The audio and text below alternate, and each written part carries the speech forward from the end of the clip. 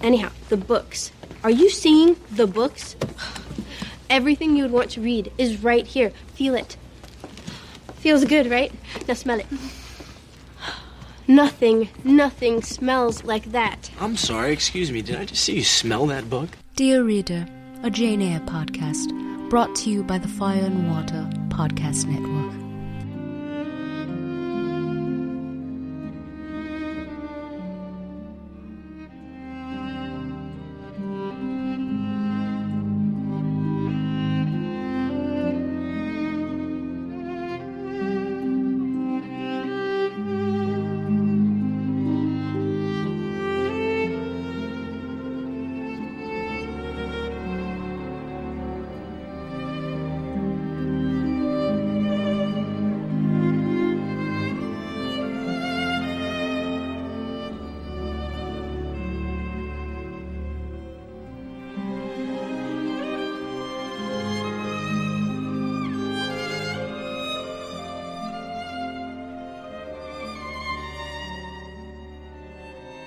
Episode 10, All That Victorian Jazz. Greetings and salutations to the 10th and final episode of Dear Reader, a limited series looking at the classic Jane Eyre by Charlotte Bronte through the lens of its varied and various interpretations. I'm your guide on this gamble through Gothic romance, Stella. Well, we're here at the last episode, and as always, there's not any continuity for this show. I've done radio plays, I've done kind of silent films, some sci-fi epics, some trash interpretations, erotica, vampiric horror stories, all of that. Hop on, hop off wherever you so choose. But I do suggest maybe starting with episode 1 if you've never read Jane Eyre to at least give you some context. And then, again, find your joy, as Shagalicious says. So this series, potentially season, ends maybe as it was always meant to end. And that is with Jane Eyre, the Broadway musical. For those of you that listen to me on other shows, you are probably aware that I love musicals, I love Broadway. I try to take a sojourn up to New York City at least once a year to see something and experience that culture. Sometimes it has a deep and profound impact on me, and sometimes it's just amazing and fun or a barrel of laughs. Unfortunately, I did not get to see Jane Eyre, the Broadway musical, live on the Great White Way.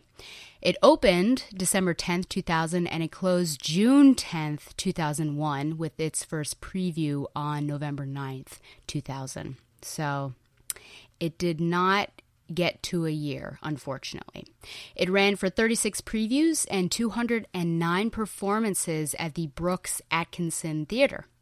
Also shown at this theater as of October 2021, Six, which is an amazing musical that I've had the privilege of seeing. I highly recommend that. And more recent previous shows housed here include Waitress, Spring Awakening, Deaf West Broadway Revival, Rock of Ages, and as well as vintage revivals of Wait Until Dark, On the Waterfront, and The Glass Menagerie, just to name a few.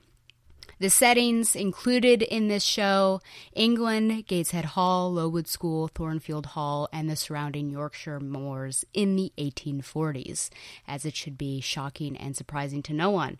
The majority of information that I'm about to read and speak about comes from the Internet Broadway Database, or ibdb.com, and if I am pulling from something else, I will reference that as well.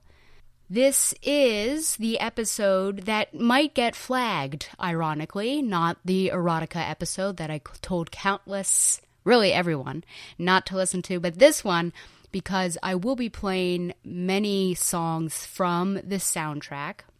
Not all of them, but ones that I think back up some of the points that I make in my review, as well as I think just show better than me telling the experience of it or the feelings that are on display and the musicality of the show as well. So just be aware, in part 2, many Broadway songs. So if that is not your jam, then, skip it. But hey, I know now that when I tell people to skip part 2, they don't do it. So there you go. I've warned you, and that's all I can do.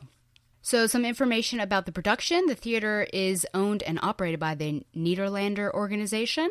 Produced by Annette Niemzau, Janet Robinson, Pamela Coslow, and Margaret McFeely Golden.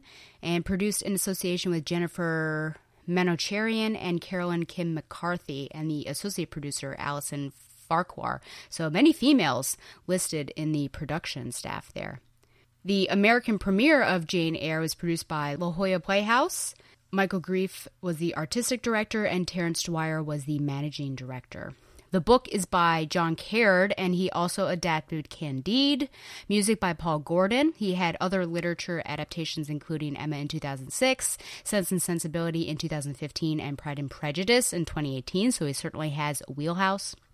Lyrics also by Paul Gordon, and additional lyrics by John Caird. It's, of course, based on the novel by Charlotte Bronte. The musical director, Steven Tyler. Vocal and incidental music arrangements, Steven Tyler, but not the Steven Tyler. And music orchestrated by Larry Hochman. The show is directed by John Caird and Scott Schwartz, assistant director Jane Patterson, scenic design by John Napier, costume design by Adrian Niafatu, lighting design by Jules Fisher and Peggy Eisenhower, and sound design by Mark Menard and Tom Clark. Production design by John Napier, Lisa Podger Kuskuna, Jules Fisher and Peggy Eisenhower, associate scenic design Keith Gonzalez, assistant costume design Devin Painter, assistant lighting design Bobby Harrell. General manager Richards Kleinman Inc., company manager Diana L. Fairbanks, assistant co-manager Jacob Hauser. Production stage manager, who they do a lot, let me tell you. Lori M. Doyle, stage manager Deborah A. Aquavella, and assistant stage manager David Sugarman.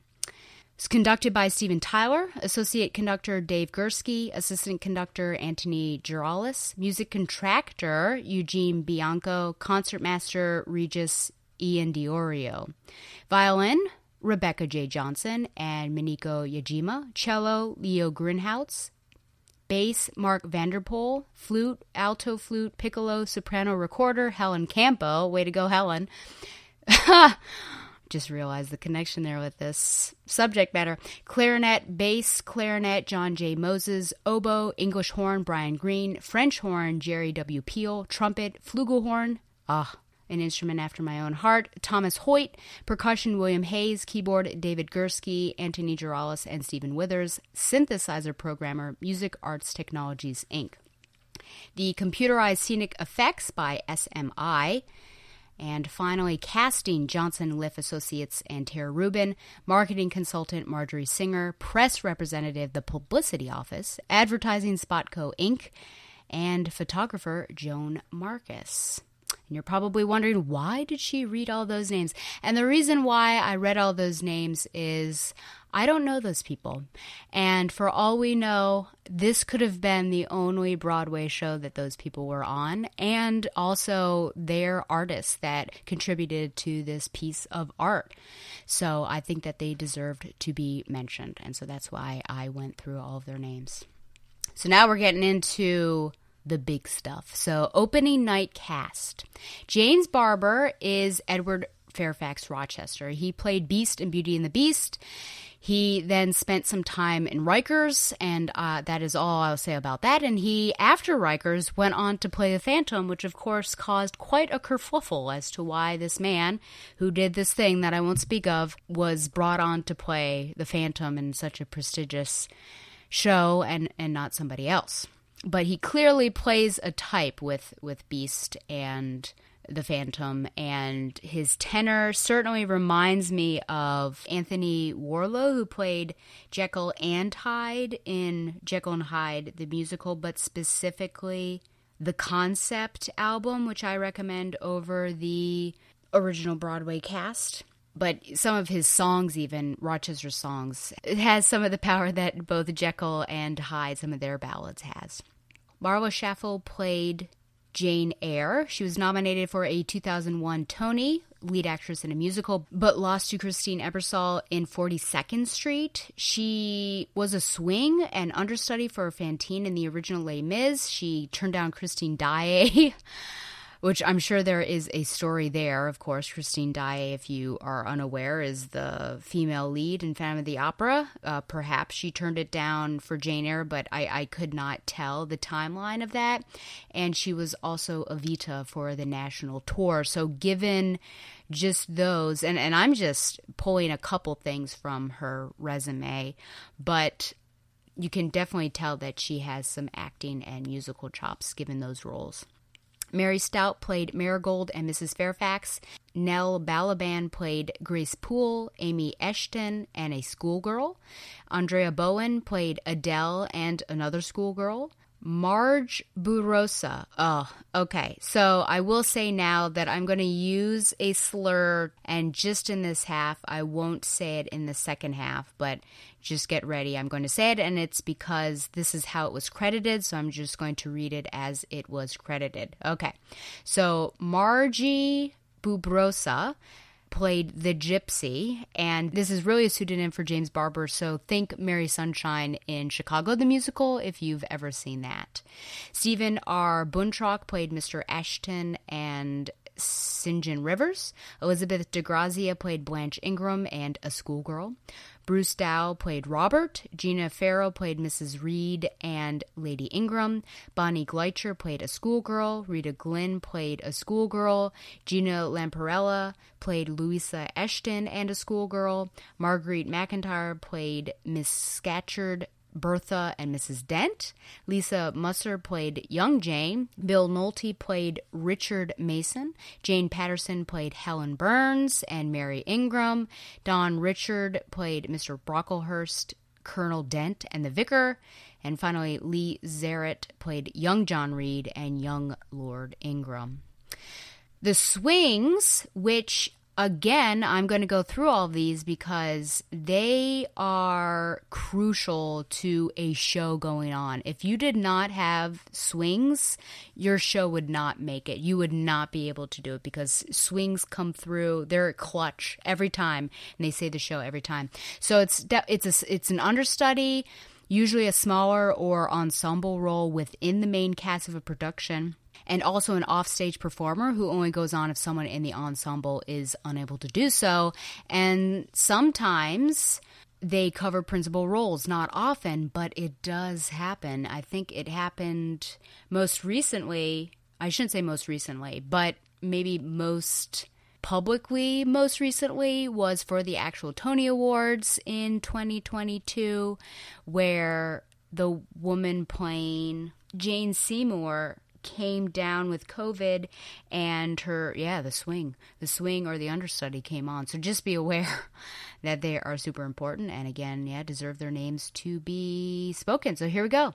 Sandy Binion, Bradley Dean, and Erica Schroeder were understudies. Nell Balaban, which we already said. So here's another example, right? Nell Balaban played Grace Poole, Amy Eshton, and a schoolgirl, but she is also an understudy for Blanche Ingram. Sandy Binion, understudy for Mrs. Fairfax, Mrs. Reed, Grace Poole, Bertha, Louisa Eshton. So this person had to know 5 different roles, so just be aware of that. And some of those, Mrs. Fairfax has 2 songs, Grace Poole doesn't have a song, but she's got more scenes. Bertha, kind of a throwaway role. Louisa, throwaway role. But just, some of these are bigger roles, and that you knowing or having to know 6 different roles is crazy.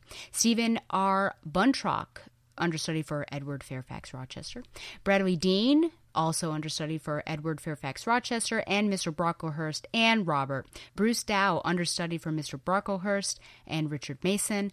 Bonnie Gleicher, understudy for Adele, young Jane, and young John Reed. Oh, look, a little gender flip there. Though with young boys, you can't really tell anyways.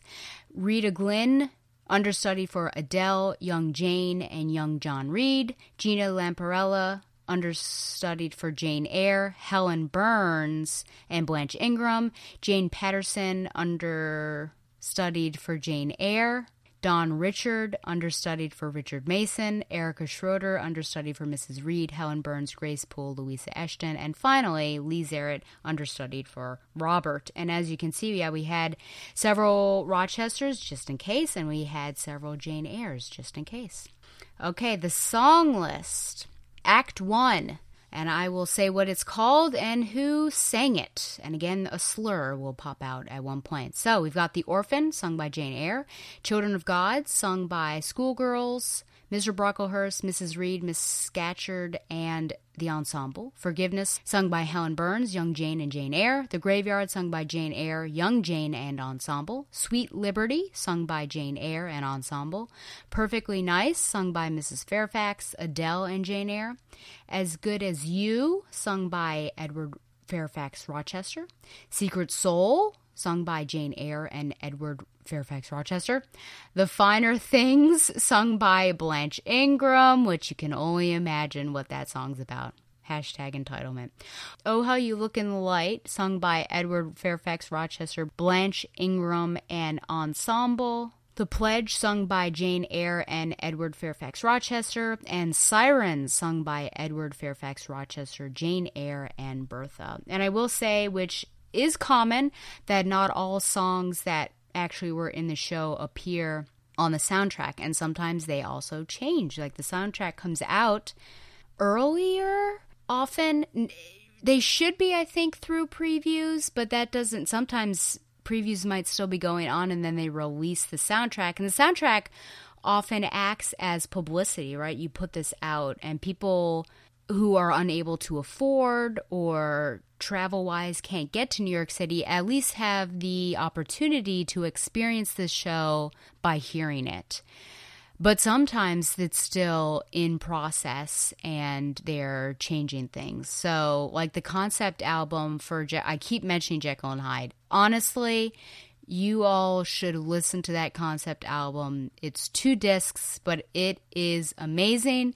One of my favorite songs that I like to just sing off the cuff is Bring On the Men, which is just an amazing song and very funny. It's funny for me. But there are so many double entendres. And anyways, this is not the Jekyll and Hyde podcast, but that changed because that was in 94 and then they had the actual Broadway cast album in 97 and that had undergone some changes. So just an example that things happen. And I'll give you an example here in Act 2 when I get to it. So Act 2, Things Beyond This Earth, sung by the ensemble. Painting Her Portrait, sung by Jane Eyre. I think you can imagine what that scene is. In the Light of the Virgin Morning, sung by Jane Eyre and Blanche Ingram. The Gypsy, sung by The Gypsy. I apologize, but I think that's it. That's it for this episode. The Proposal, sung by Jane Eyre and Edward Fairfax Rochester. And I should say about the previous song that they do that with Mary Sunshine. I can't even remember what her song is in Chicago, but they keep it all hush-hush so that, you know, if you are unaware that Edward is actually the Romani woman, then you can be surprised. Slip of a Girl, sung by Mrs. Fairfax, Jane Eyre, Robert, and Adele. The Wedding, sung by the ensemble. Wild Boy, sung by Edward Fairfax Rochester, Jane Eyre, Bertha, and ensemble. Sirens, reprise, sung by Jane Eyre and Edward Fairfax Rochester. Farewell, Good Angel, sung by Edward Fairfax Rochester. Forgiveness, reprise, sung by Mrs. Reed, Jane Eyre, and ensemble. The Voice Across the Moors, sung by St. John Rivers, Jane Eyre, and Edward Fairfax Rochester. Poor Master, and on the soundtrack, this is actually called Poor Sister, and it's sung by Mason, and of course it's talking about Bertha and her death and all of that, and I guess Mason came back. It's very bizarre, but they change it around, and Mrs. Fairfax and Jane Eyre are the ones to sing this. And in the second half, I actually speak about the musicality of this and how it recalls actually the song sung by the Romani woman, and that there is a connection, I think, making Bertha the other. With English people being the focus that we're talking about, then clearly they would think that anyone else would be the other. But I would like to also add that it makes sense that the musical recalls, or that song recalls the Romani song, because it is talking about Edward, and he's the one who sung that. But it could have been anything, and I think it's a stronger connection between Bertha and the Romani potentially. And that's something that occurs throughout. So if you are a fan of, the Phantom, I think is something that comes to mind easily, just that there are repeated refrains or musical themes that pop up that you'll see move from one song to the next. We'll see that not only in reprises, because literally you're repeating something, but you will also hear, certain flourishes repeat depending on who is singing or what they're singing about or the context of that situation. I think you'll probably start to hear it with some of the songs that I will play in this episode. The ultimate song is Brave Enough for Love, and that is sung by Jane Eyre, Edward Fairfax Rochester, and the ensemble. For the 2001 Tony Awards, it was nominated for Best Musical, Best Book of a Musical, Best Original Score, Best Actress in a Musical, and Best Lighting Design. Marla Schaffel actually won a Drama Desk Award for Outstanding Actress in a Musical in 2001. So here are some, if you are a fan of statistics and maybe some money, here are some stats courtesy of the Broadway League. So I'm not going to get into every week, but the highest capacity was opening week, which certainly makes sense, with 93% capacity, and attendance, I should say, with 93% filled, with an attendance of 7,623 and a gross of $375,181. And just to give you an idea, Brooks Atkinson Theater has 1,069 seats. So remember, we're looking at a whole week, not just one performance, and they're performing 8 times a week. The attendance each week averaged between the 50s and 70% filled. Closing week, it had filled 56% with 4,582 in attendance and a gross of 184,423. If I were to compare this to The Producers, which also opened in 2001 and won the Tony that year for Best Musical, its opening week, it had 60% filled its capacity. It made over $500,000, so close to $200,000 more. Its gross was $564,072, and the seats filled 8,237.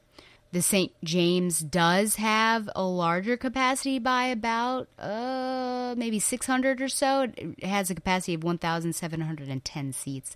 And then its closing roughly the same, still significantly more than Jane, over $400,000 more dollars of gross. It grossed $519,213. It sat 7,694 butts in the seats, and it was filled 56%. From Playbill.com, it was actually previously announced that May 20th would be the close date for the financially struggling show by composer, lyricist Paul Gordon and librettist director John Caird.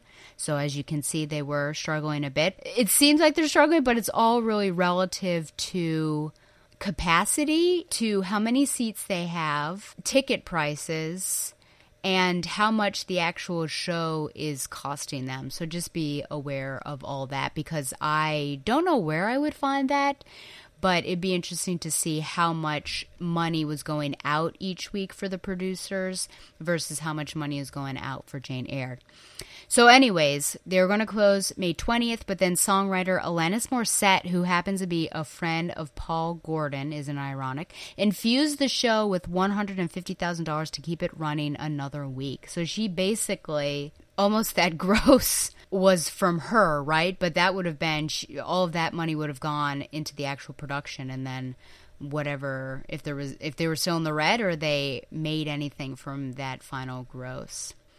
So the reason to keep it running another week was because it would have been during the crucial Tony Award voting period, and producers were able to keep the show going even longer through the Tony Awards, June 3rd.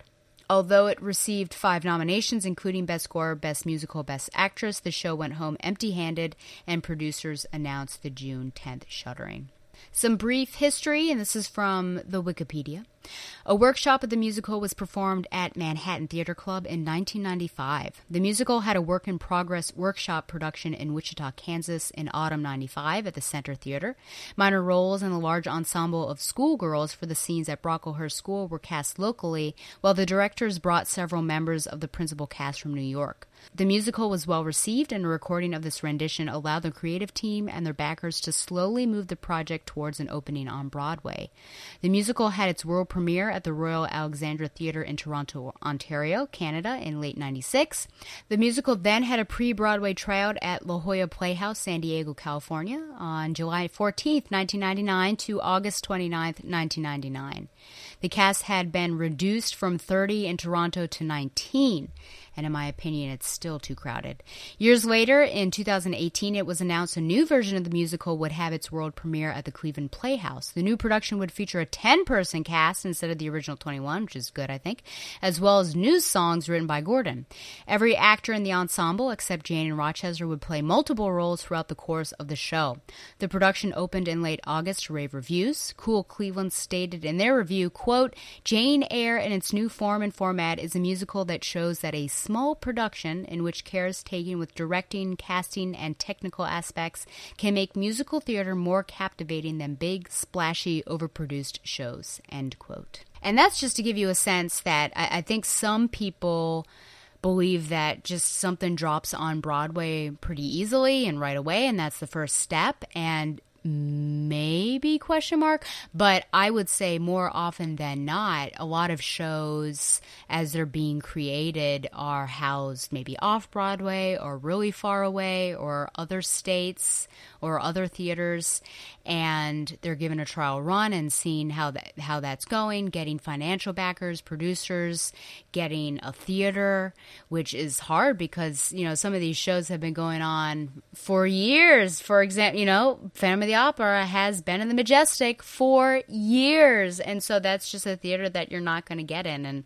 it's tight. So it's a journey for many of these shows, and as you can see, Jane Eyre had a similar journey, and she continues to evolve, it seems, the musical since 2018. Okay, the synopsis is as follows.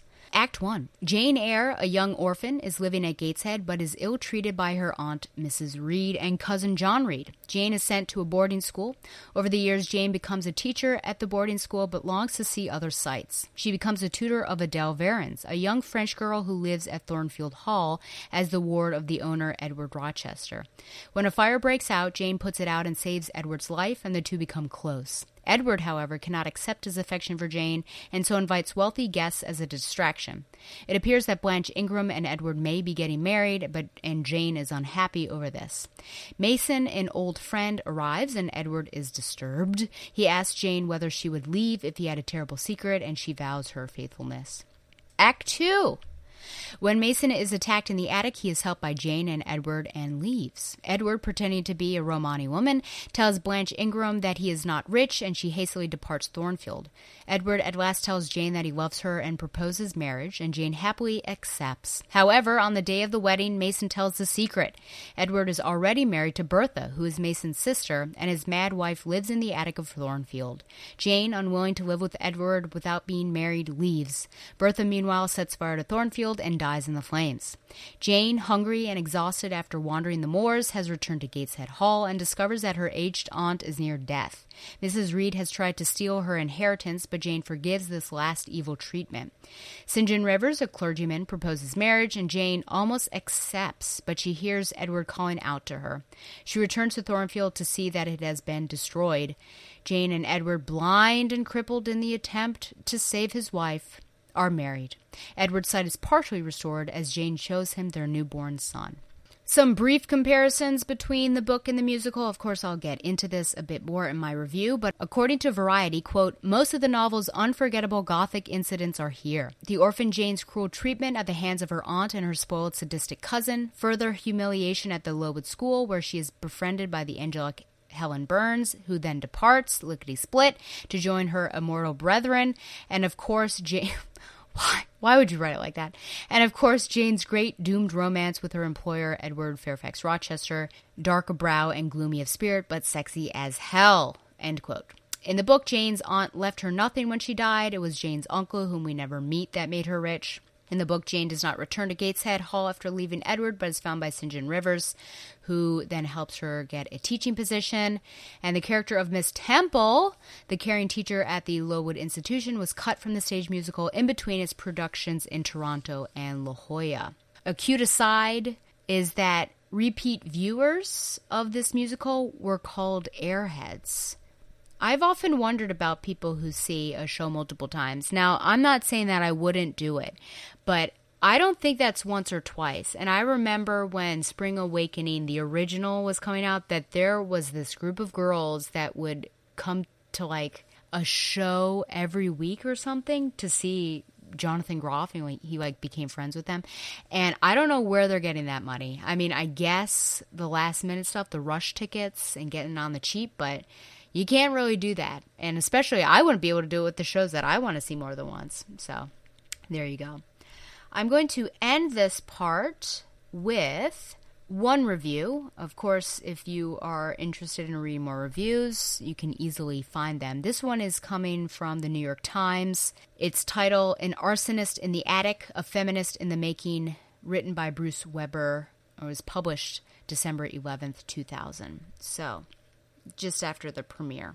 And I should say with previews, you're seeing a whole show, but people, the production, the staff, the director, all that, they have the opportunity to change things. So things are in flux.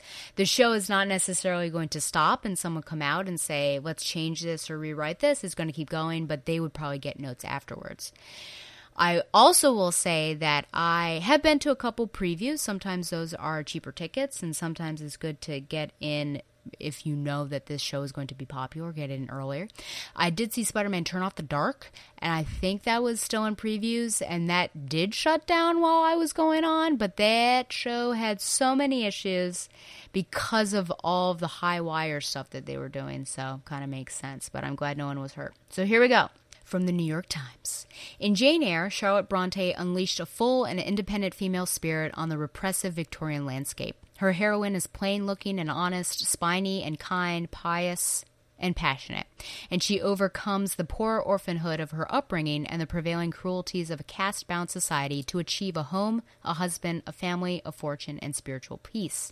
In the end, she has it all, as the Victorians might have perceived it, and the novel, published in 1847, has endured as a kind of feminist ur-text, richly analyzed sociologically and psychologically for its fierce assertion of womanliness. Among other things, Bertha, the novel's famously libidinous shadow character, has become perhaps literature's most famous symbol of closeted desire, the proverbial madwoman in the attic. The novel is also, of course, a magnificent melodrama, a florid Gothic romance set in dank chambers, posh drawing rooms, and efflorescent gardens. A tale of love lost and regained, tragedy mourned and triumphed over, a godly sense of retribution and reward over all. With such an opulence of imagery and emotion to work with, so much history and psychodrama to forage in, it is no surprise that the novel has attracted adapters for the screen and stage. But even with the dignified, assured performance by Marla Schaffel in the title role, the gloomy and mundane musical version of Jane Eyre that opened yesterday on Broadway at the Brooks Atkinson Theater captures few of the richly available nuances. What stands out in this production is the sense of scene-by-scene problem-solving, a connect-the-dots approach to narrative that is particularly disappointing given the pedigree of the show's creators. John Caird, who wrote the earnestly literate book and was co-directing of the show with Scott Schwartz, and the set designer John Napier are, after all, largely responsible for Les Miserables, with Mr. Caird as co-director with Trevor Nunn, the most brilliantly successful melding ever of theatrical and literary sweep. But from the moment that Miss Shaffel emerges from darkness to open the show with a nod to Bronte's polite first person, my story begins, gentle audience, a long time ago, the storytelling is fitful and hurried, a pace that accommodates a soundtrack but rarely pauses long enough for an actual song. On stage, Miss Shaffel watches her childhood unfold with dispatch. Young Jane, Lisa Musser, is tormented by her mean-spirited aunt and vicious cousin. She's tormented by a vitriolic schoolmaster. Her one friend succumbs to illness. 8 years pass and Jane arrives at Thornfield Mansion to serve as a governess for the ward of the mysterious Edward Rochester. 30 minutes into the show, Jane, walking in the Thornfield woods, and Rochester, James Barber, who has tumbled from his horse, have begun the eventful push-pull courtship that commandeers the rest of the evening. To be sure, Jane Eyre, in gestation since 1995, has evolved into a very handsome if very dark production. Aided by Tony-worthy lighting by Jules Fisher and Peggy Eisenhower, Mr. Napier has given the show a techno-sleek beauty, employing a series of both fixed and mobile scrims onto which scenic slides are projected. The lights are mounted on a huge carousel that can also handle enormous hanging props like chandeliers and paintings and windows, swinging them into place in midair, Magritte-like. On stage, a turntable revolves, bringing with it a steady parade of period furniture and topiary. So despite the breakneck narrative pace, the physical energy in the production is largely provided by props and light. Remarkably, there's so little dancing, just one quickly aborted party minuet, that no choreographer gets a credit. The tableaus are often striking, part museum, part cyberspace, but the futuristic fizz in the atmosphere seems awfully distant from the Victorian tale unfolding within it, and the overall inventiveness isn't entirely immune to dull ideas. In the Act 1 finale, Jane and Rochester, in different rooms, sing a bedtime duet, each confessing the anguish of their undeclared love. It is Bertha, Marguerite McIntyre, the still secret wife with the unsubtle arsonist compulsion, who keeps them apart, but when she suddenly appears, spectrally lighted above and between them in the attic, the image is so predictable as to be sophomoric. Still, the design and lighting here are far from tepid, which is one word to apply to the score by Paul Gordon, whose work seems to be straight from the Broadway schmaltz kit of Andrew Lloyd Webber and Claude Michel Schoenberg. Mr. Gordon has written a lot of music for the show. Much of the dialogue is delivered in semi-recitative, but the songs are few. Instead, we are given an undertow of melodic snippets, mostly of the brief arpeggio variety, climbing and descending stairs, resplendent with soapy minor key harmonics, vaguely familiar and repeating themselves with abandon. At least their prettily orchestrated manipulations seem to work on the audience, and they are very well sung. The dark-haired Miss Shaffel, who is much prettier than Jane is supposed to be, handles a huge role with remarkable aplomb. She has a strong, warm voice that is a central component of her winning performance, which is always cognizant of the kindness and humility that supports a heroic carriage. In a supporting role, Mary Stout as Mrs. Fairfax, the deaf and distracted housekeeper at Thornfield, provides a welcome lightheartedness both as a character and as a warbly, worrywart singer. And Elizabeth de Grazia as Blanche Ingram, the spoiled woman with her sights set on being mistress of Thornfield, renders her paean to Rochester's riches, the finer things, in a lovely soprano. Mr. Barber has a pleasing baritone, and he shows off both vocal power and vocal wit, but as the swaggery Rochester, whose anger masks his tormented soul, he seems like a visitor from another century. With the mussed and moppy hairdo of a rock singer, a softness of profile, and the slightly hunched posture of a teenage jock, he blusters with the kind of arrogance that is manufactured out of uncertainty, a manner reminiscent of a young John Travolta. It's a disconcerting performance that, among other things, defies a chemical connection with Miss Shaffel's Jane. That they privately lust for each other has to be taken on faith, and when they finally get together, the reunion sends off no sparks, just dispassionate relief. In part, this, too, seems to be a function of the show's perfunctory consideration of the lushness of the novel. The overall gallop through Bronte's significant plot has the teasing quality of a movie trailer. We barely see Bertha when she sneaks down from the attic to set Rochester's bed aflame. Mr. Gordon's most inventive song, The Gypsy, has a wicked ditty that accompanies Bronte's cleverest ruse. The fortune-teller used by Rochester to turn off Blanche's affections is all too brief because the scene is a blip. You can see why speed is essential. The show runs 3 hours even with its accelerator to the floor. But it's a failing that the directors have used the Bronte story for mere stage directions. The result is that a great adult fable has been attenuated to the thinness of a children's story. To balance it out, the talking Broadway reviewer wrote, quote, a successful dramatic interpretation of the ever-popular novel by Charlotte Bronte. Jane is also blessed with a luxuriant score, haunting and memorable music, and crisp, intelligent lyrics, which speak from the very heart of this tragic and romantic story. John Caird, who wrote the book, and Paul Gordon, who wrote the music and lyrics, have come up with a major contender come spring's award time. With Jane Eyre, Marla Schaffel joins that small group of great stars of the American musical theater, Angela Lansbury, Julie Andrews, and Bernadette Peters, who, ladylike to the core, can effortlessly carry a major musical on their delicate shoulders and enchant an audience with a smile, end quote. Per usual, reviewers have their opinions, right? And so you might not share those. And it also, I think, depends on tastes. So New York Times reviewer Bruce Weber doesn't like the repeated melodic snippets that come through. And I like them because I think it adds thematically. And I will say, I keep saying that Barber is a tenor, but there we go. So baritone would have been the correct phrase. So forgive me for that mistake. I think that is it, where I just want to give the background of this show. So I'm going to take a break, and when I come back, I'm going to actually talk about, review the show, specific moments that sort of caught my eye and ear, and play many songs, but not all the songs. Maybe I should say several songs from the original Broadway cast album. Maybe you too will call yourself an airhead after this. See you soon. Imagine a podcast that celebrates the things we love. Why spend time being so angry and cynical about our fandoms? Join me, the Irredeemable Shag, for a show where we're just trying to be happy. The Once Upon a Geek podcast. Our discussions focus on a variety of geeky subjects that we're passionate about. While the topics will be ever-changing, our focus will be on science fiction, comic books, what it means to be a geek in this world, and other nostalgia-fueled ideas. Life is short.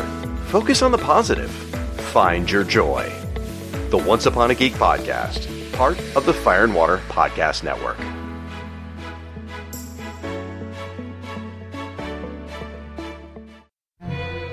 A flood of memory washes over me.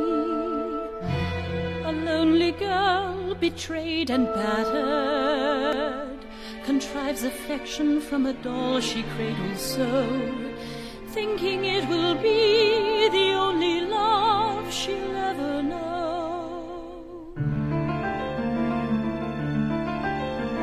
Her spirit is in pieces, her heart is broken at the seams. She craves one drop of kindness, but all she has are shattered dreams. She curses the injustice and begs to know the reason why she suffers in this prison, when all she wants to do is fly over mountains, over oceans. How her restlessness stirs, for she longs for her liberty. When will liberty be hers? Her life is not of value. Poverty secures her fate, condemned to be a woman, barely fit to educate. She swallows her rebellion, but there's a storm within her breast. She tries to quell the downpour, yet cannot tame her soul's unrest. And the lightning strikes inside her as she looks to the sky, and she pledges to spread her wings. Through a hurricane she'll fly, over mountains, over oceans. How her restlessness stirs, for she longs for her liberty. When will liberty be hers? Welcome back. I'm happy to say I did find a way to watch this Broadway show, and I suppose it depends on what you think about bootlegs. I think that's a discussion we could have at another time, but I didn't want this final episode to be like the silent film episode where I couldn't find that. So I did reach out. I have some contacts, and I was able to find the original Broadway cast, a recording of them on April 18th, 2001. So getting pretty close to their actual closing date. So in talking about this, I have comments. I went through it, and as I watched, I made notes. So very similar to that episode where I was reading that one book that I did not like. I shan't even talk about it. It's Mrs. Rochester's Ghost. And I made notes. I did the same here. So I will talk about things that popped up and similarities I saw potentially with other musicals, and also you will have many musical breaks here. So if this is the episode to be flagged, it's because of all of this music. So you can kind of consider this back half a long play. I'm not going to play the entire cast album, but just particular songs that I think merit being listened to and carry a broader theme within the show, and then have something to do with what I'm actually commenting on. So I will say that this came out, obviously, 2001, as I've said, but around this time, you had Dracula, which came out in 2001, and that had Frank Wildhorn music. Jekyll and Hyde had come out in 1997, again, some Frank Wildhorn music, and then Wicked is going to come out in 2003. And I mention the first two, at least thematically, because it seems like we are in a time on Broadway where people are starting to adapt darker or more gothic subject matter. And Wicked is interesting because I hear certain musical cues in Jane Eyre that pops up in Wicked as well. And when we get to that, I will actually talk about it. But you can feel the similarities between some of these darker tales, Dracula, Jekyll and Hyde. Jekyll and Hyde in particular, because Dracula, I've only heard that music a couple times. Jekyll and Hyde, I have that original concept cast album, which I highly recommend compared to the original Broadway cast album, because they changed some things, and I feel like the same people were in it, which was fine, but they ended up merging a couple characters, and it just wasn't as good. But anyways, I kind of feel the same tonal quality with the music that is in Jane Eyre and with Jekyll and Hyde. I feel like there are a lot of more minor keys going on, so you have that unsettled feeling. And then if there's hope or happiness, you kind of go up into the major. And of course, you have powerful tenor lines, and yeah, so you'll see some similarities. And again, if you're looking for some stuff, Linda Eder, is a great actress, I have to say, on Jekyll and Hyde. So you definitely have to check that out. But we're talking about Jane Eyre. So first of all, as we begin, as it opens up, we have Jane Eyre, and she is our narrator. So they start off very strongly, actually putting her, the adult Jane, at the forefront of it, and she'll continue. She speaks to us. She calls us dear audience. So I felt like that was strong right out the gate. Gateshead and Lowood actually bleed into one another to make a quick transition. They have the final confrontation with Jane and Mrs. Reed at Lowood when she's called a liar and she's put out on the stool. So at first I was very confused why Mrs. Reed was at Lowood School, but it's to have this transition, just keep it moving. So that one review which said that it is racing at 100 miles an hour towards the end, this is something that I am going to bring up a lot, because yes, once this musical gets started, they keep going, and there are moments where the tempo is slowed down, obviously for more intimate conversations or depending upon the songs, but settings and plot is just racing through to get through this 600-page novel and put it on the stage. And, well, I'll talk about that at the end. It is a bit strange that they have an adult playing Helen. So they have an actual child playing little Jane, but then there's an adult with her. And we do know, of course, that Helen is a bit older than Jane. I've had that conversation before. But to have an adult is interesting. And they did double cast. So the woman playing Helen is also playing Mary Ingram. And, as I'm listening to this song that she has, which on the album, when I was listening to the album out of context, I was wondering who was this that was singing, because I just couldn't tell in what period this person would be singing to Jane, and so now it makes sense that it was an adult singing to little Jane. But there are some times in that particular song that it is unlikely a child could sing as she does. So I think it works in terms of double casting as well as the content of the song.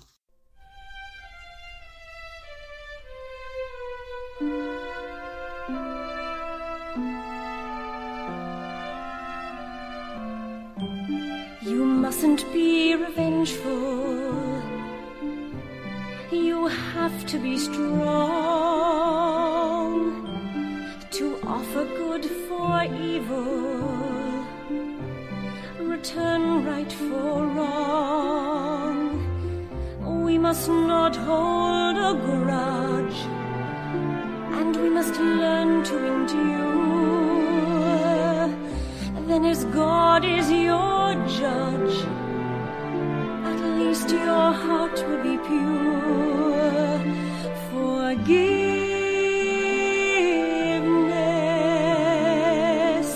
is the mightiest sword. Forgiveness of those you hate will be your highest reward. When they bruise you with words, when they make you feel small, when it's hardest to bear, you must do nothing at all. Forgiveness is the simplest vow. Forgiveness of all their crimes is your deliverance now. Bless those souls who would curse your name when the last bell tolls. You'll be free of blame. You can continue to grieve, but know the gospel is true. You must forgive those who lie, and bless them that curse you.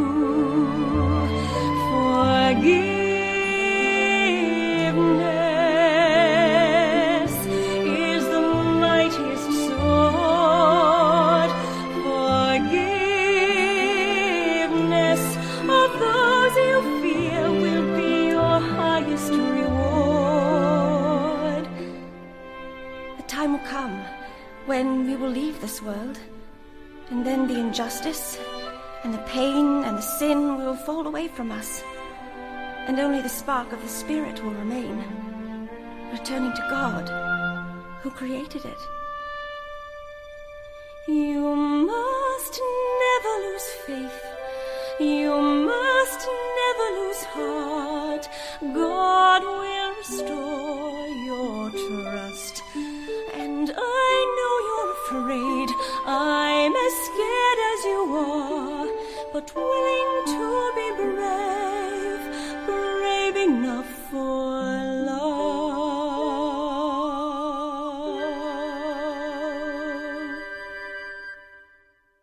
Helen actually gives the theme of forgiveness and love, as we know she should.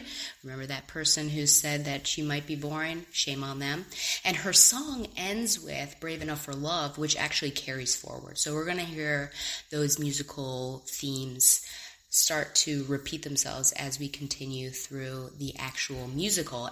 There's no Miss Temple, only Scatcherd, and that's interesting, if only because Helen's the only point person that can give her love, which we're used to, but with no Miss Temple and only Scatcherd, you don't really have Jane as an adult Jane have an ally either. So when she's saying that she's leaving Lowood, Scatcherd is the one to say, like, you've got no promise. Where are you going to go? You should probably stay here. It's 7 o'clock in the morning. I lift my eyes to autumn skies. I look out through the graveyard. A silhouetted swallow flies. He flies to distant countries. I lose him just behind a cloud.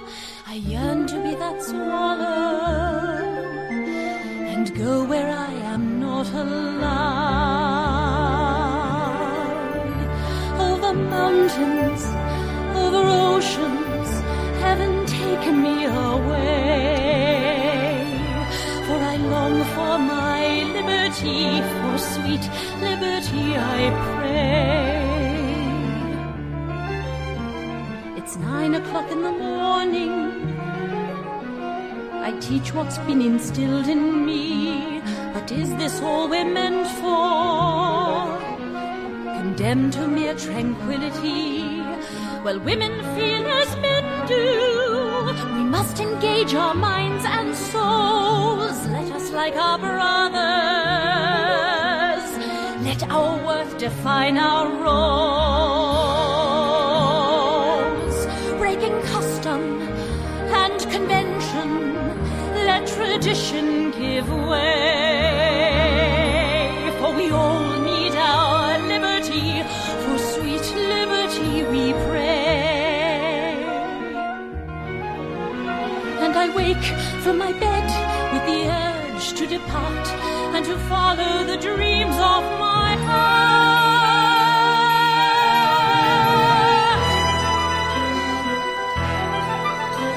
It's 12 o'clock in the pitch black night. I can't contain my wanderlust. I seek a new adventure. I search the skies because I must. I hunger for new faces to find a better destiny and fly among the swallows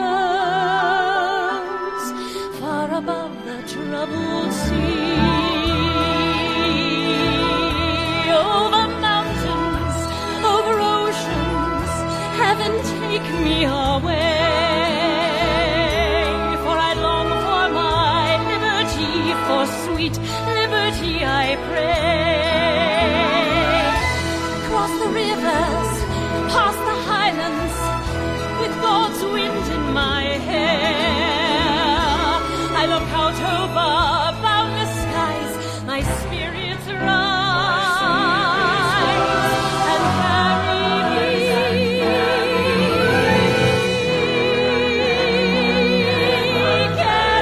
me. Beyond my past, where I will find sweet liberty, my liberty at last.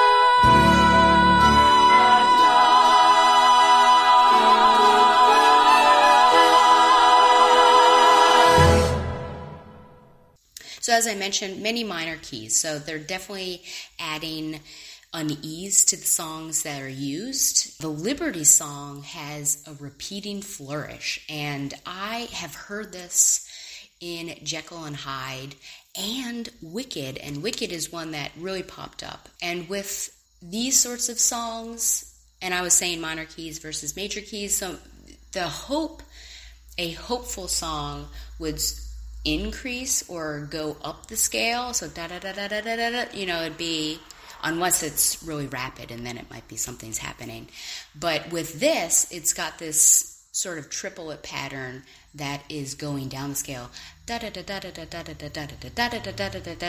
you know that something is happening or something sinister or just, again, that unease, and is very similar to No Good Deed from Wicked. Descriptions are still given within the musical, especially of important places or items.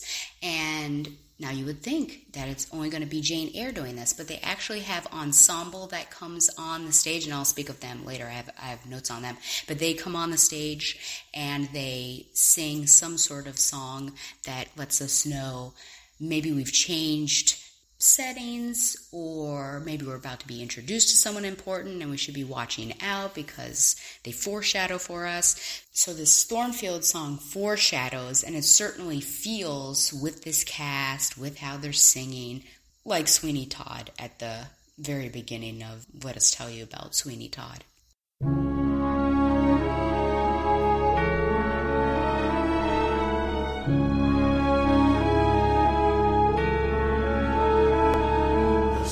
Of the house are just beyond these walls. They hide in long-forgotten shadows. Fragments of memories awakened and stirred by a call my heart has heard. Mrs. Fairfax. So they made Mrs. Fairfax partially deaf, and she is the comic relief, and I think the reason or the motive of making her partially deaf is to make her comic relief. So the initial meeting between her and Jane is just a bunch of repeated lines, because if you are around older people who have lost part of their hearing, or just people in general who don't have the best hearing, you have to repeat yourself multiple times and potentially get louder, or they will say things that you didn't say because they misheard what you had said. I suppose it's okay that they made her the comic relief. I don't know necessarily that Jane Eyre the musical needs comic relief. Well, hold on, when we step back there. I don't think Jane Eyre the book needs comic relief. It certainly doesn't have it. I've, in my repeat readings, I've picked up on maybe some comedic moments, but maybe the directors, producers, writers, things like that. And it also comes down to the actress. Like, how is the actress playing this? And if she's playing it up as comedy, then it's going to come across as comedy. But, you could potentially play anything as serious. But, looking at this musical as a whole and how everything's going, if you're not into Jane Eyre, I don't necessarily know why you might be going to see this musical, because I think people might have a lack of attention with this. I mean, it's a 2.5-hour show, and there's just so much going on, and you kind of need to have a good background. I'm sure, anyone goes to any play that they want to, whether they have a background in it or not. But I think this person, Mrs. Fairfax, I think became someone for the layman who came in off the street, wanted to see a musical, chose Jane Eyre. Maybe they're a bit bored and we're only, half an hour in, and so now we've got kind of a jokester character. Jane and Edward have a full conversation while he is laying on the ground, joking about what he has heard about Rochester, which was an interesting scene, that he's on the ground, and that's when they decide to have a conversation, and of course goes into it. I mean, I'm sure the audience realizes that that is Edward Rochester. Of course, Jane doesn't, but the fact that he is, being very high school about it, like, oh, yeah, I've heard that he's a blah, blah, blah, blah, blah. And she's like, oh, I haven't met him. So Thornfield Hall was a bit crowded with people. I think perhaps too many ensemble. And it's just the house is moving between scenes a lot. And you have more people than you would expect. I mean, more than Robert and other people. It just seems like, wow, they've really hired extra staff to get this Thornfield Hall rolling. And I think the nice thing about Jane Eyre is the intimate quality of it, and the anxiety around Jane Eyre is the fact that there aren't as many people. So you're able to, with a lack of people, develop relationships and have them have some sort of character attached to those relationships. And then also the fact that there aren't that many people, or you only encounter them in the daylight, makes you nervous for what's going on at night, and that, Jane can't find anyone to help her and things like that until the party comes. Edward pretty quickly recognizes the goodness in Jane, and Jane speaks and sings her feelings on him before the fire in the bed.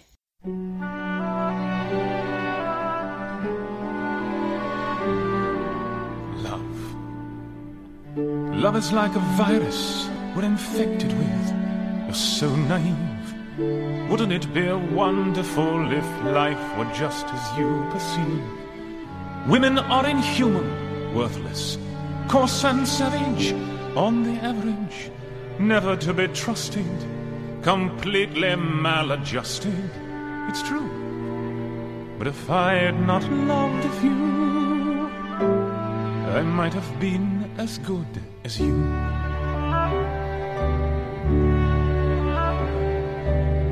She was my flame, my galaxy sylph. I was her fool's delight. Put me in her spell and turned my rage to trust in just one night. With appetites for pleasure, we would search for buried treasure in the excess of temptation. I thought it my salvation, it's true. But if I had thought things through, I might have been as good as you. She found me handsome, my opera dancer, and like a fool I believed it was true. I held the world inside my hands, a man full in his prime. When she left me for another, pierced my heart a second time. Nothing lasts forever, she said. Find the door yourself, dear, and won't you think me still your flower? I've treasured every hour, it's true. But if I had loved you too, I might have been as good as you. I came upon her sometime later. The years had not been very kind. She had this child, Adele, said she was mine as well. Nothing lasts forever, Edward. Take good care and, oh yes, won't you take our lovely daughter? For you see, dear, I don't want her, but I'm still your flower. I'll just bloom elsewhere. Tell her my soul is in heaven with God. Sarah, I tell you this because I want you to know that I, with some luck, without shame, without blame, or the curse of my name, might have been as good as you.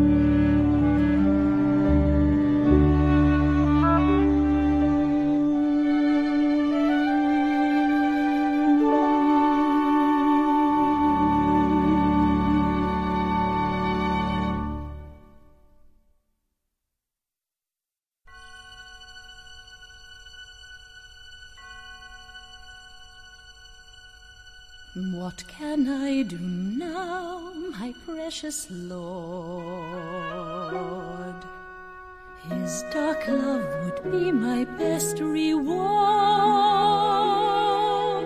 I know I should not dare to go deeper in his madness, but it's like a field I must run through. No one's words will make me love him less. How much can I stand? I dare not guess. The secret voice that speaks to me tells me he's in danger, looking to the dust for tenderness.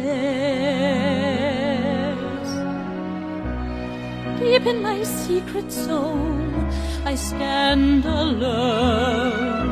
The purpose of why I'm here is still unknown, and I can't help but sense the darkness in his mind. But I keep looking for his goodness, afraid of what I'll find. My heart moves through his unquiet sea. I pray a wave will come and carry me closer to his troubled tide, waters of his fury. But how can I swim this great divide? Deep in my secret soul, I cry his tears. I weather his angry voice. I feel his fears. His life has infected every wound and every pore. I feel his mystery possess me, and I pray that mercy's hand will pass me. Deep in his secret soul, his past is past. I summon my deepest will to still his love. I will not at all. Give me the strength to go. The journey I take must begin. Deep within my secret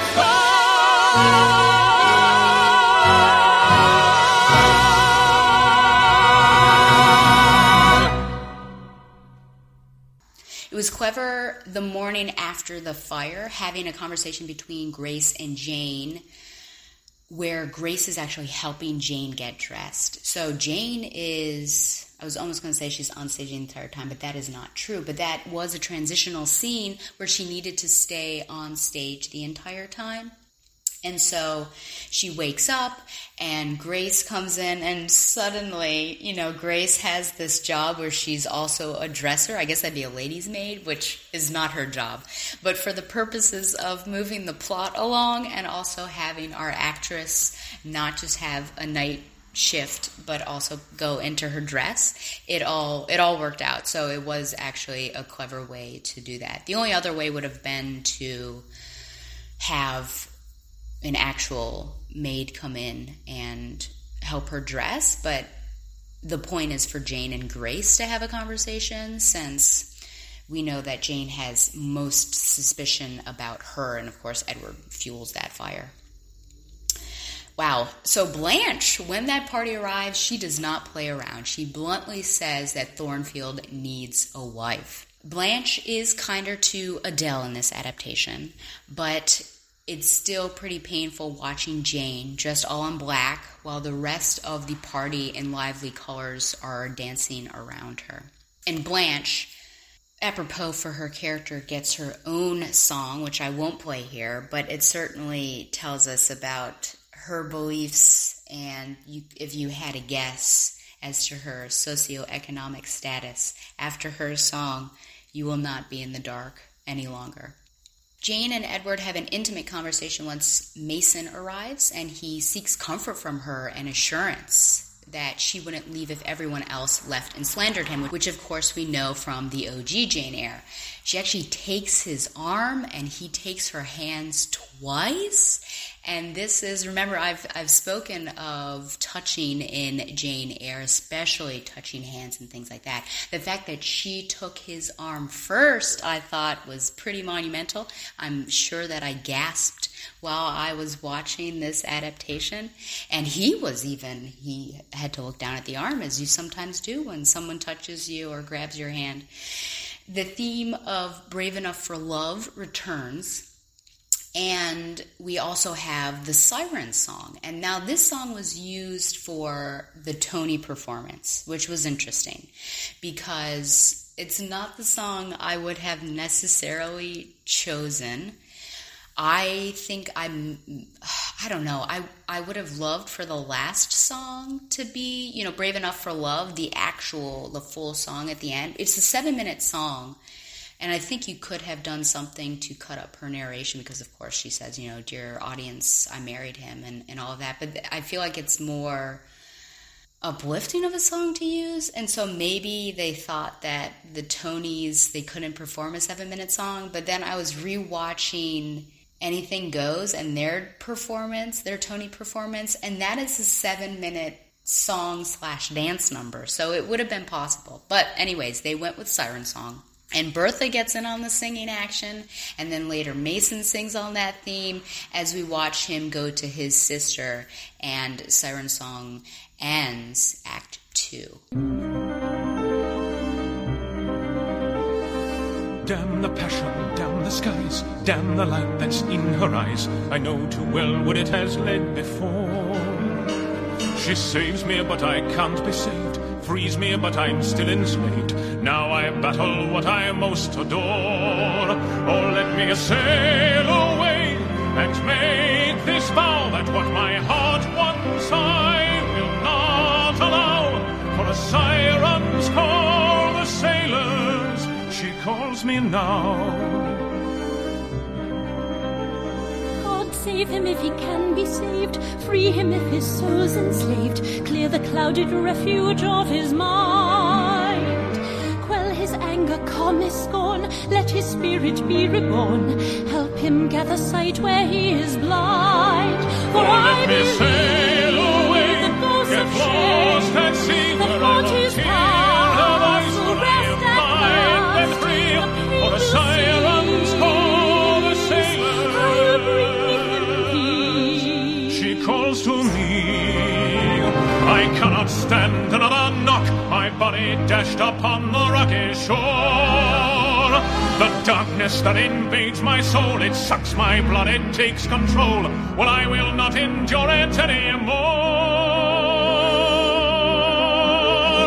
Damn the passion, damn the skies, damn the light that's in her eyes. I know well where it has led before. She saves me, but I can't be saved. Frees me, but I'm still enslaved. Now I battle what I most adore. Oh, let me sail away, get lost at sea, where I won't hear her voice, when I am blind and free. For the sirens call the sailors, she calls to me.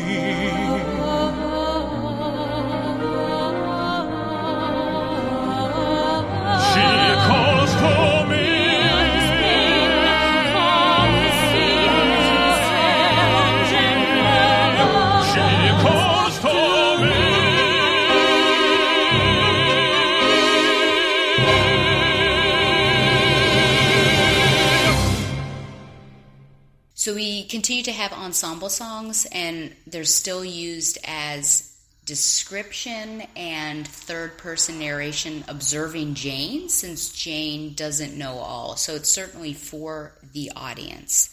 I was fine with it, I think, with the Thornfield Hall song, but as we progress and we've got this group of humans singing about things, singing to us, and I felt like it was intrusive. It was too, but I think my discomfort with it was mostly because it just was not.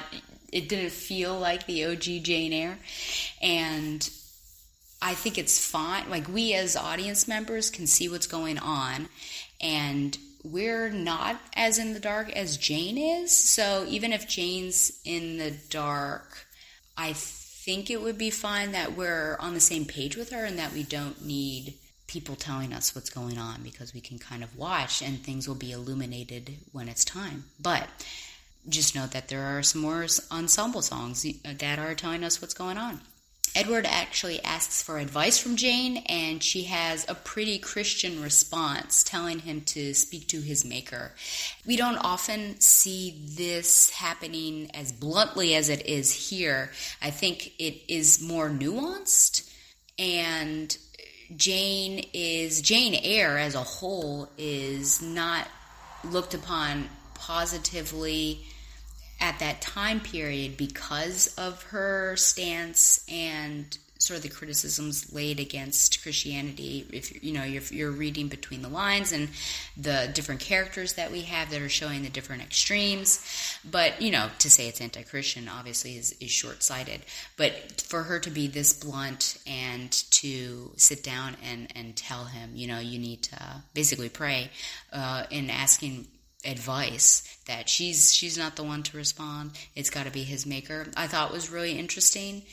I don't know how many audience members are going to tie that with Helen, because they've had, well, number one, we're now in Act 2, so it's been a little while, and many things have been happening, many songs have been sung.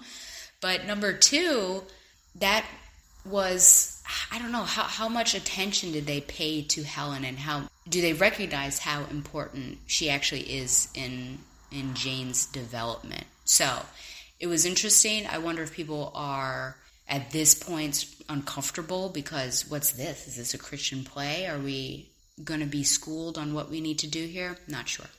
I found it amusing that Edward actually gives Jane a bro pat once he mentions that he'll probably marry Blanche soon and leaves. And, you know, she's saying, well, I'll have to leave too. And then he's like, yeah, good. And okay. When would Edward Rochester ever do that? But people laughed in the audience, so I guess they enjoyed that. The song about painting a portrait is powerful, emotional, and big. I don't think I'd say that it is Jane's show-stopping number, but it is a really important one to have. And obviously, we've got the themes of beauty coming in. We have the themes of socioeconomic status coming in. We see her conflict within herself about what to do with Edward. So I'll play that song here. What a fool I have been to wonder if he might have a care for me. How insane the thought that you could be to him dear in any way that a more absurd young girl has lived. I doubt that you could say, you, a favourite of Mr. Rochester, gifted with the power, your logic's fading by the hour and to no avail. Jane, poor blind puppy, had to go on dreaming, had to try to give your life some meaning, still you fail. Jane, how dare you think there's a place in his heart for you?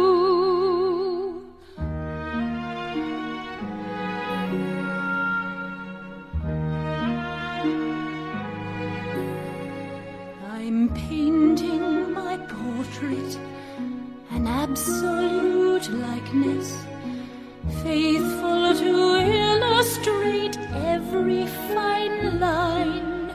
I'm mastering detail, highlighting defects, making a permanent mirror to see all of the faults that lie hidden in me. I'm painting my portrait, it's plain and uneven, reminding me what I am, what I must be. I'm leaving out nothing, no matter how painful. All of my flaws on display to be seen.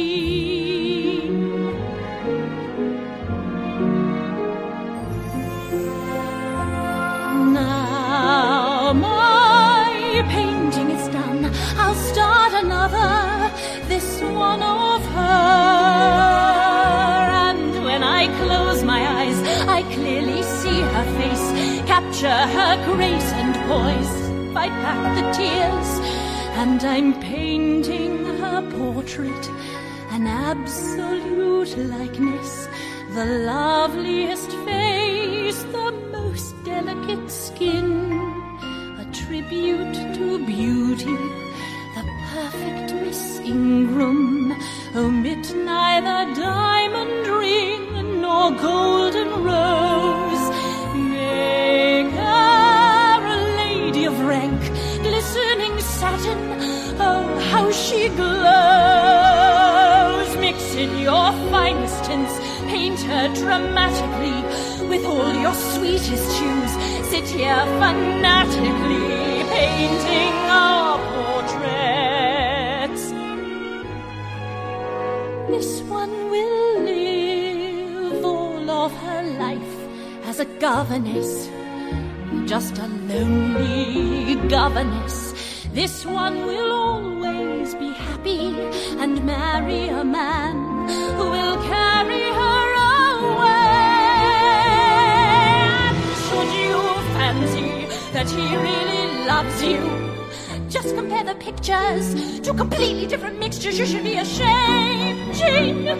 Why would he trade his silver for some unpolished metal? Why would he settle for a slave when he could have a queen? Jane, it's foreseen, Jane. Don't even dare anymore to compare. Say a prayer for your sorry soul, Jane.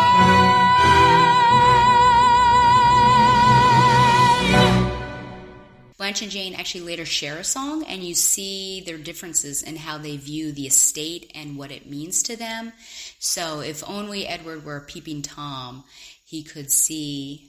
He wouldn't need to be the traveler for the next scene, but he could see that Jane is obviously the right choice, because for Blanche it's all money, and Jane actually sees the beauty in the estate. So we do have the traveler comes, and it's rearranged for after Mason, so Mason is not a part of this now, and it's in Act 2. Now, my guess as to why they moved this scene is because Act 1 was getting a bit crowded, and there was a lot going on. You were introducing characters, and you had the party arrive, and Mason, do you want to do that? Well, the trolling scene, basically, right then, or do you wait? And we are also extending, I think, the conflict or the love triangle a little bit more to create drama. So in extending into Act 2, now you have this scene, and then you're finally able to get the Ingrams to leave. Because honestly, it went Traveler, Ingrams leave immediately, and then the proposal, bam, bam, bam. So it's sped things along, but you also, I think, are dragging it out for drama's sake.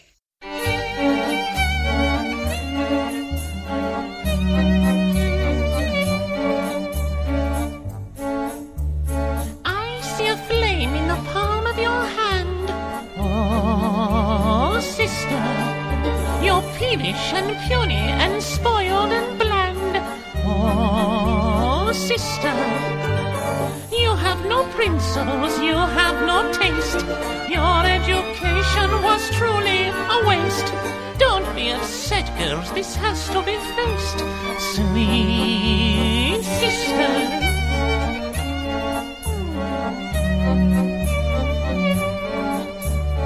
I see a man in your future, my dear, auspicious, but his claims of title and wealth, I fear, are fictitious. You marry the scoundrel, and soon after that you bear him a child, and then you get fat. Lucky for you, he leaves both of you flat. Dear lady,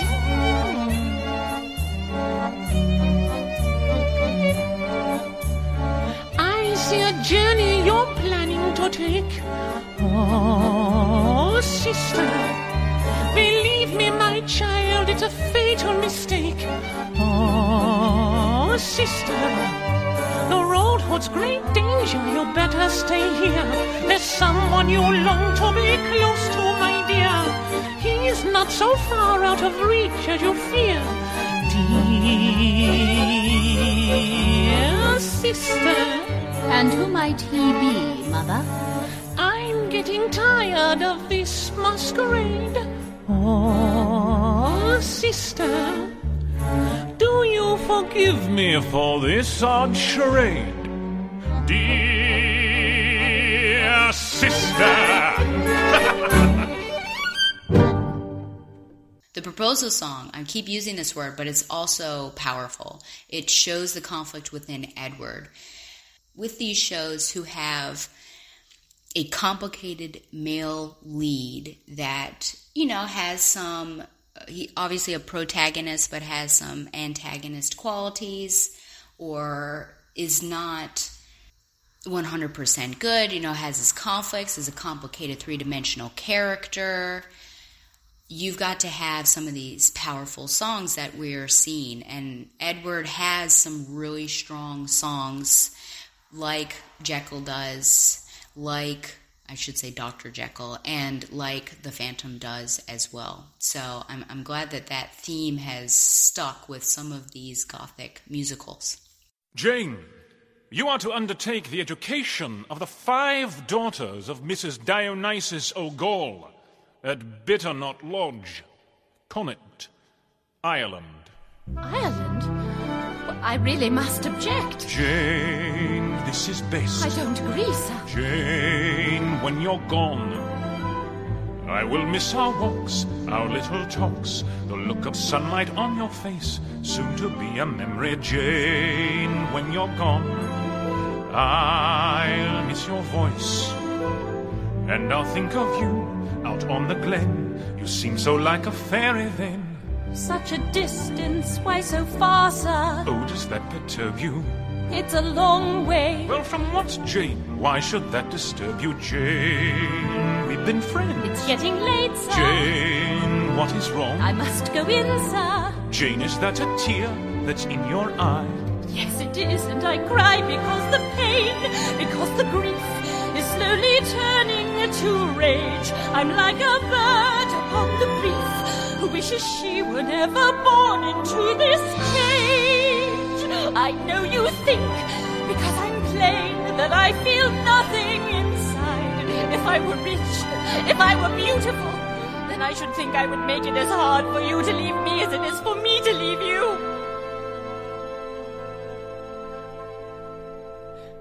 I love Thornfield. I grieve to leave it. For here I have talked face to face with what I reverence, what I delight in, with an original, a vigorous and expanded mind. But I see the necessity of departure, and it's like looking on the necessity of death.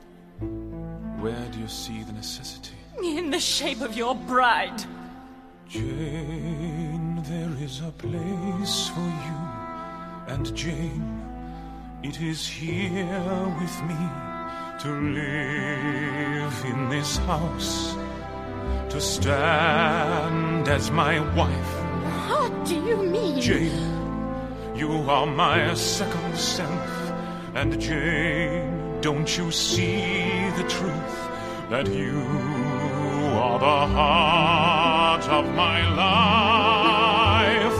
What a blunt! She saw never to return. The gypsy told her that my wealth wasn't half of my first claim, and Blanche Ingram, bless her heart, took the bait and not my name. I would not. I could never have married Blanche Ingram, because my equal is here, and my likeness. Then why did you make me believe you loved her? To make you jealous? Why?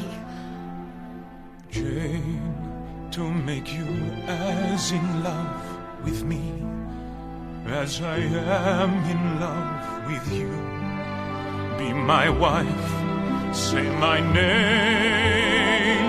Edward! Will you marry me, Jane Eyre?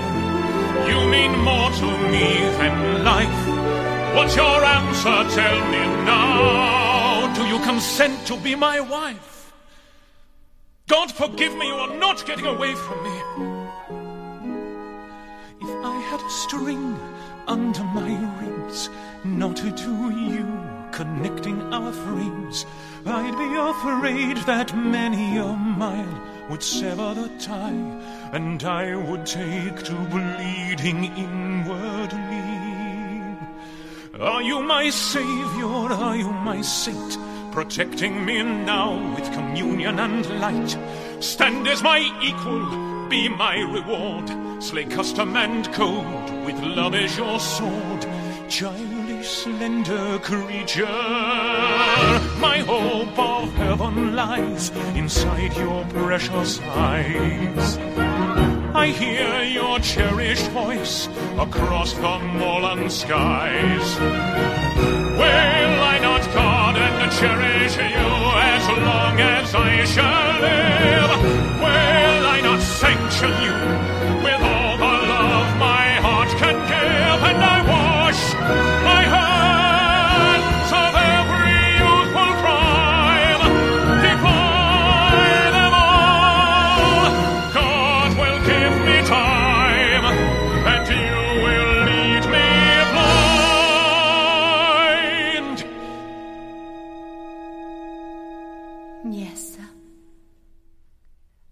will marry you.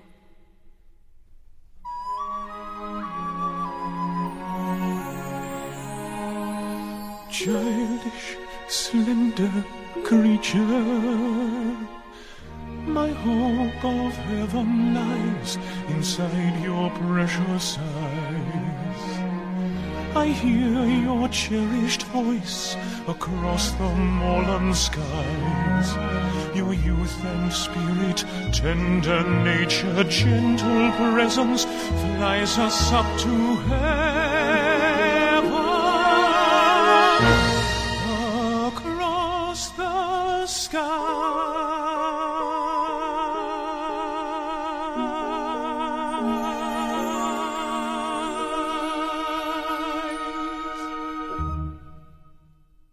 Adele's speaking voice, and I guess it's taken me this long to mention it, is really annoying.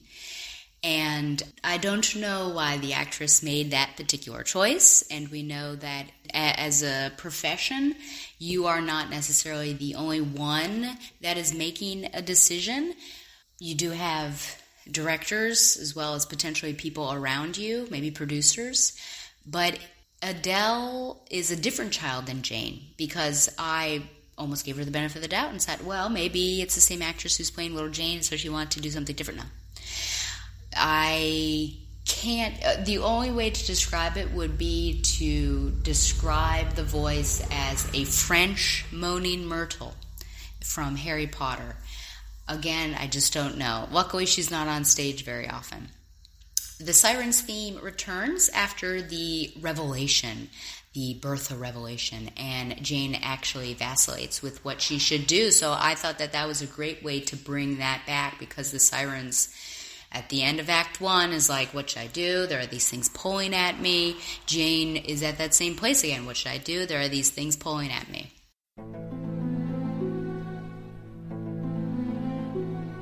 What can I do? I feel his love. Would I be judged by God above if I were to stay here by his side?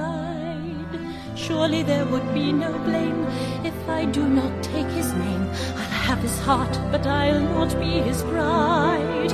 And we could sail away, get lost at sea, where we could lose ourselves, where we are blind and free, where a siren's for the sailors he calls to me.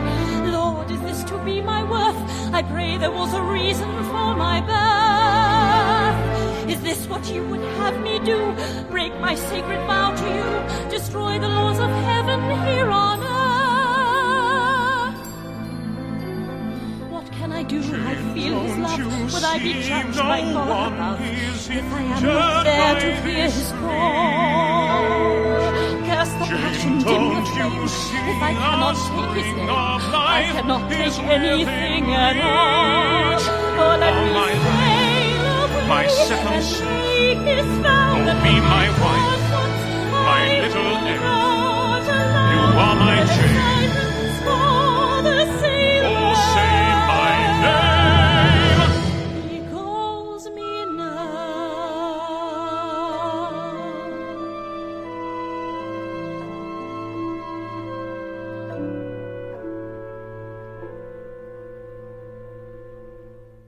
Again, Jane, heavier with the Christianity, saying that they should both seek God and pray for heaven, and hopefully they'll meet again. And I feel like there should be maybe some more nuance. I don't know. I think part of the reason why it seems to stick out to me is that it wasn't something that was consistent all the way through. It was just something that has popped up in certain areas. And so I guess they decided to make it heavy in the two times or so that we see. We'll see it again, rather than sprinkle it throughout. And then it just becomes very apparent of what's going on. In his next song, Without Jane, Edward really shows and sings his agony.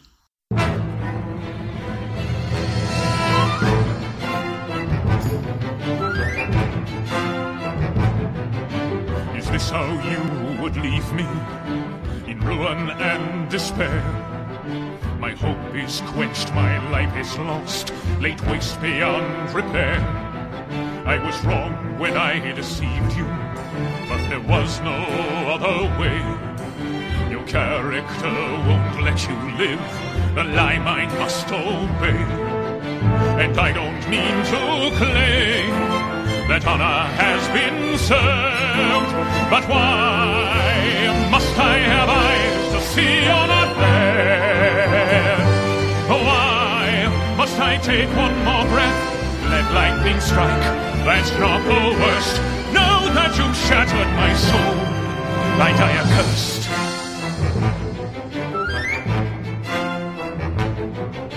So farewell, good angel, another day is done. I wrapped my life around you, and for a time two fused as one. And God shall strike me down if you are truly gone. But why must I have eyes to see you're not there? Why must I take one more breath? Let lightning strike, that's not the worst. I'd rather burn in hell, damning my soul to dwell, lost in my pain, than to live here on earth without my Jane.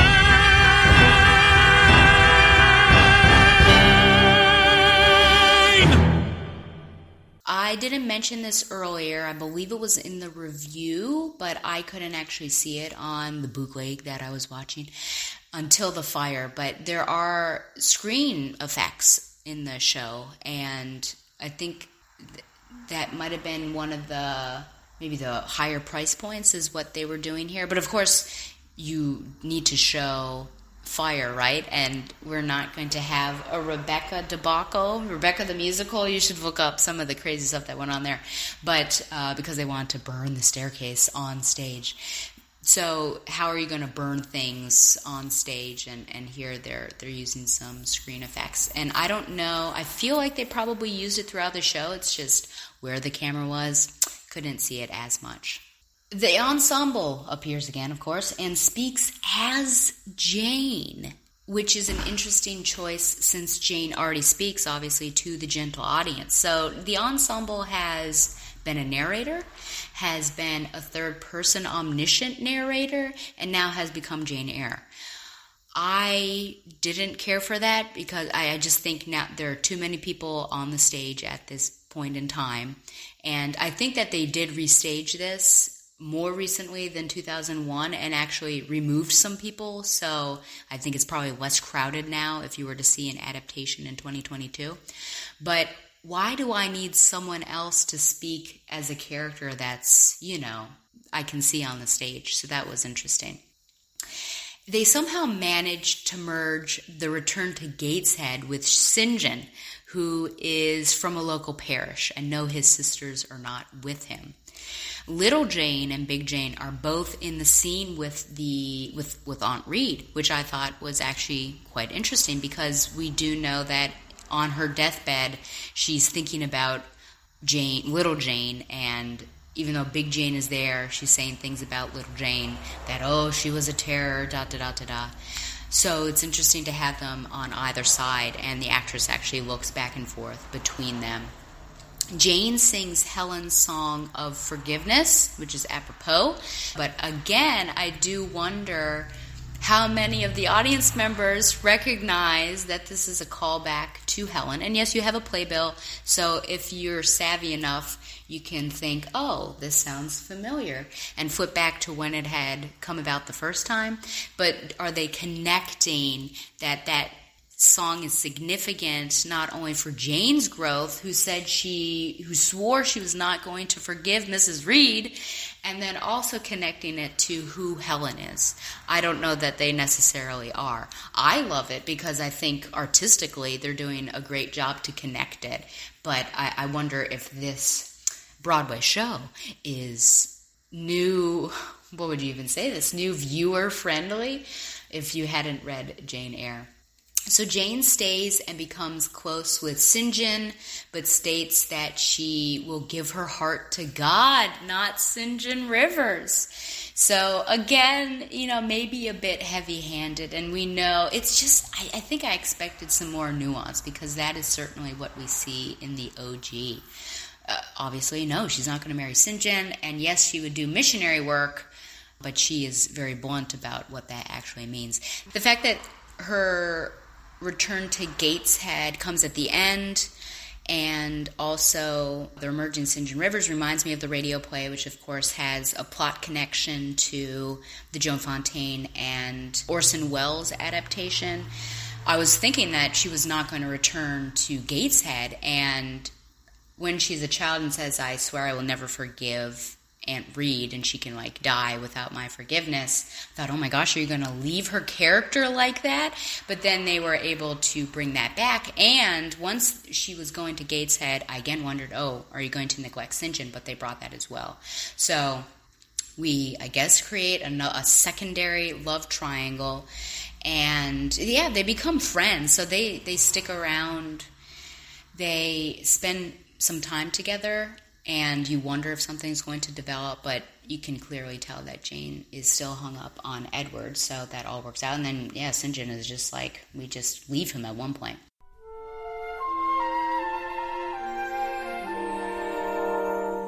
In the light of the virgin evening, in the veil of a midnight blue, God has seen I'm at last rewarded, He has sent me you. And I hear His divine commandments, and I sail His celestial sea. In the harmony of the heavens, He's proclaimed to me. Jane, you must be a missionary wife. Jane, you will have a visionary life. The rock of ages is yours to lean on. Jane, you were formed for labor, not to love. Jane, show your faith in the heavens above. For now I claim you in holy marriage. Marry me, Jane Eyre. Let God in time show us the worth of our love. If it were God's will, I should marry you. I could vow to do it here and now. Then pray. Pray for His guidance. He will show you the way. What can I do now, my precious Lord? Would this union be my best reward? Is this why I've landed here, frozen on His doorstep? Is this part of your eternal plan? Deep in my secret soul, oh God, I pray, show me the road to take and light my way. Give me a sign, my Lord, and I will promise to obey.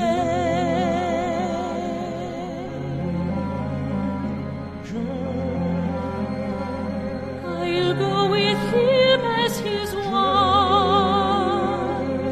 If it's your will, I'll obey. God, what is it? Edward?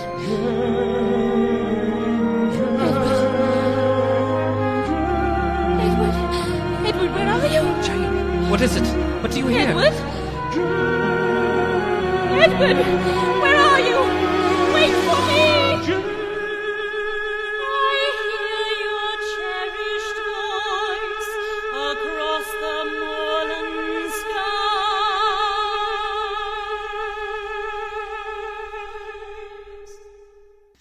Mrs. Fairfax is still around, which doesn't happen in the OG, but hey, she is able to sing a song and give us some plot development and exposition about what happened to Bertha. And she, which is really interesting, she uses the traveler theme in order to talk about what happened to Bertha. Now, I don't know orchestral or writer or, I guess I'll just say those, intent. But to connect those two, I think you're saying something socially, because Bertha is always the odd man out anyways. I can't remember if we talked about her origin or not in this musical, but maybe we did. But also, she's this crazy woman in the attic. We have some sort of judgment against the travelers. So let's merge them into two people groups, or really just one people group. They're the other. That's the best way to say it. And so, we connected with that theme, which is very interesting. Shockingly, Jane gets her inheritance from Mrs. Reed. So I guess that maybe shows reconciliation of their relationship. There are, her cousins are not there, by the way, when she goes back and visits.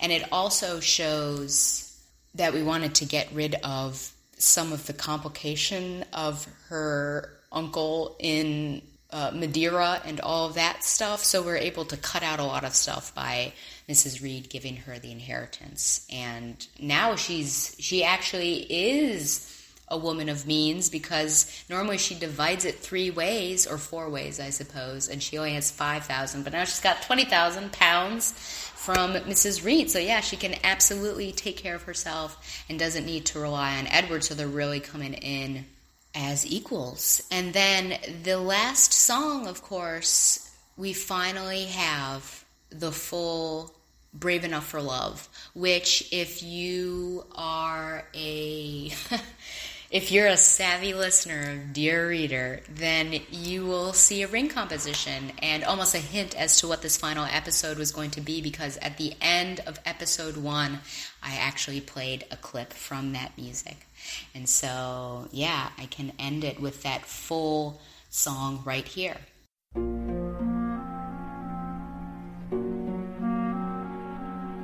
Sir, I have come back to you, content, ready to stand here by your side. Is it Jane? As you see fit, as your friend or as your bride. My living Jane. Sir, you are my second self, and I will be your hands, I'll be your eyes. I am here. I can't see, but I can feel how I've loved you every day. Though I've lived without your touch, how I've struggled to survive. Only God above can say. Am I hideous, Jane? Very, sir. You always were, you know. I see the wickedness is still within you. But is it really you, Jane? Now you'll come back to me. I am. And you're not dead in some ditch or an outcast among strangers. No, sir. I am an independent woman now.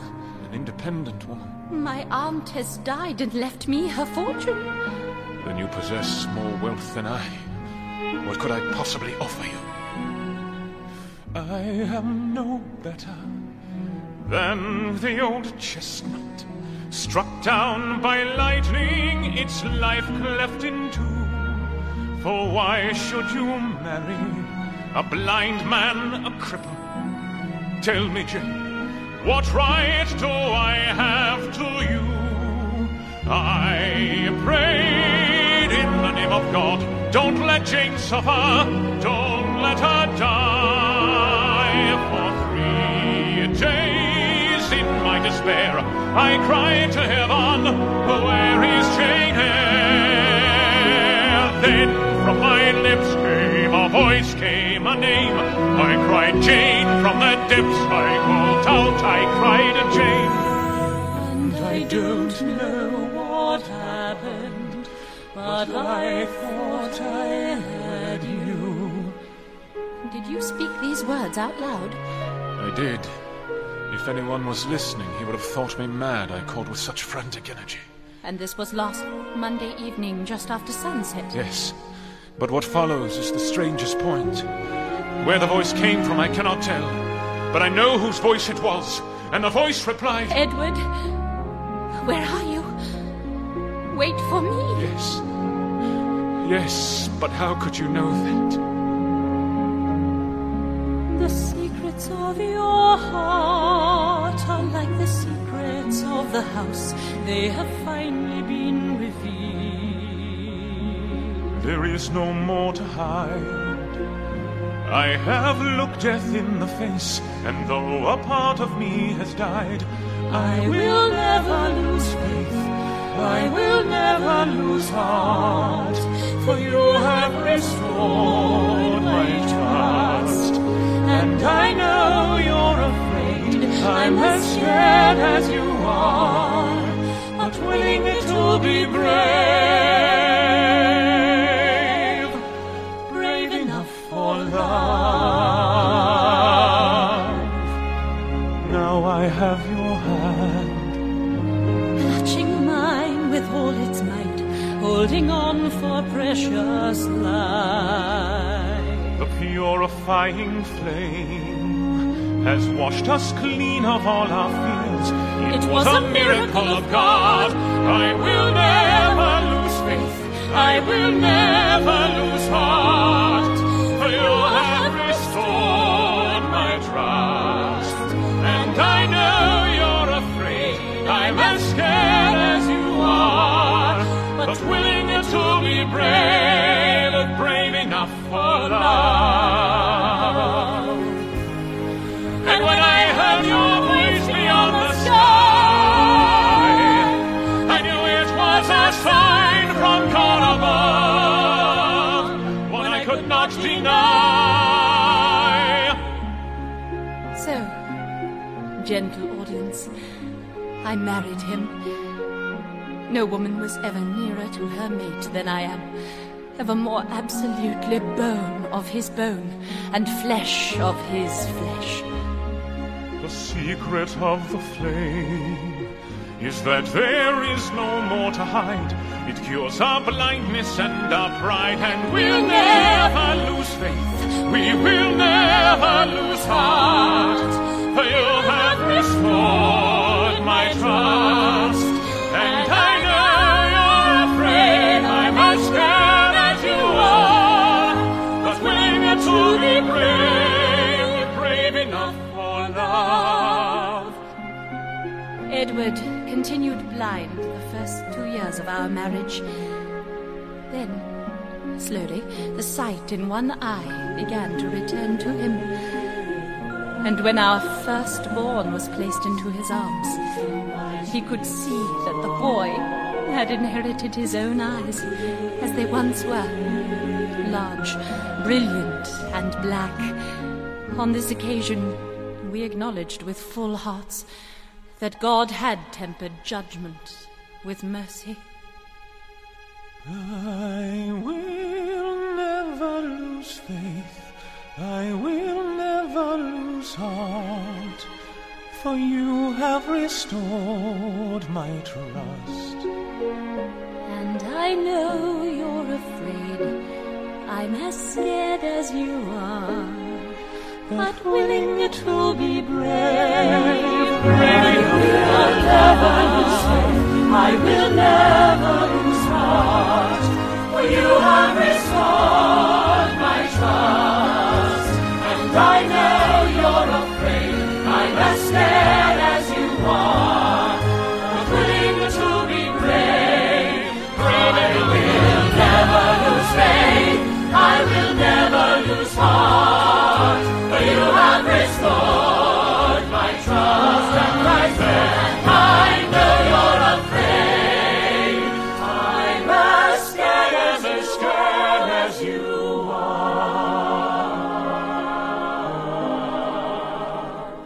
but willing to be brave enough for love, brave enough for love.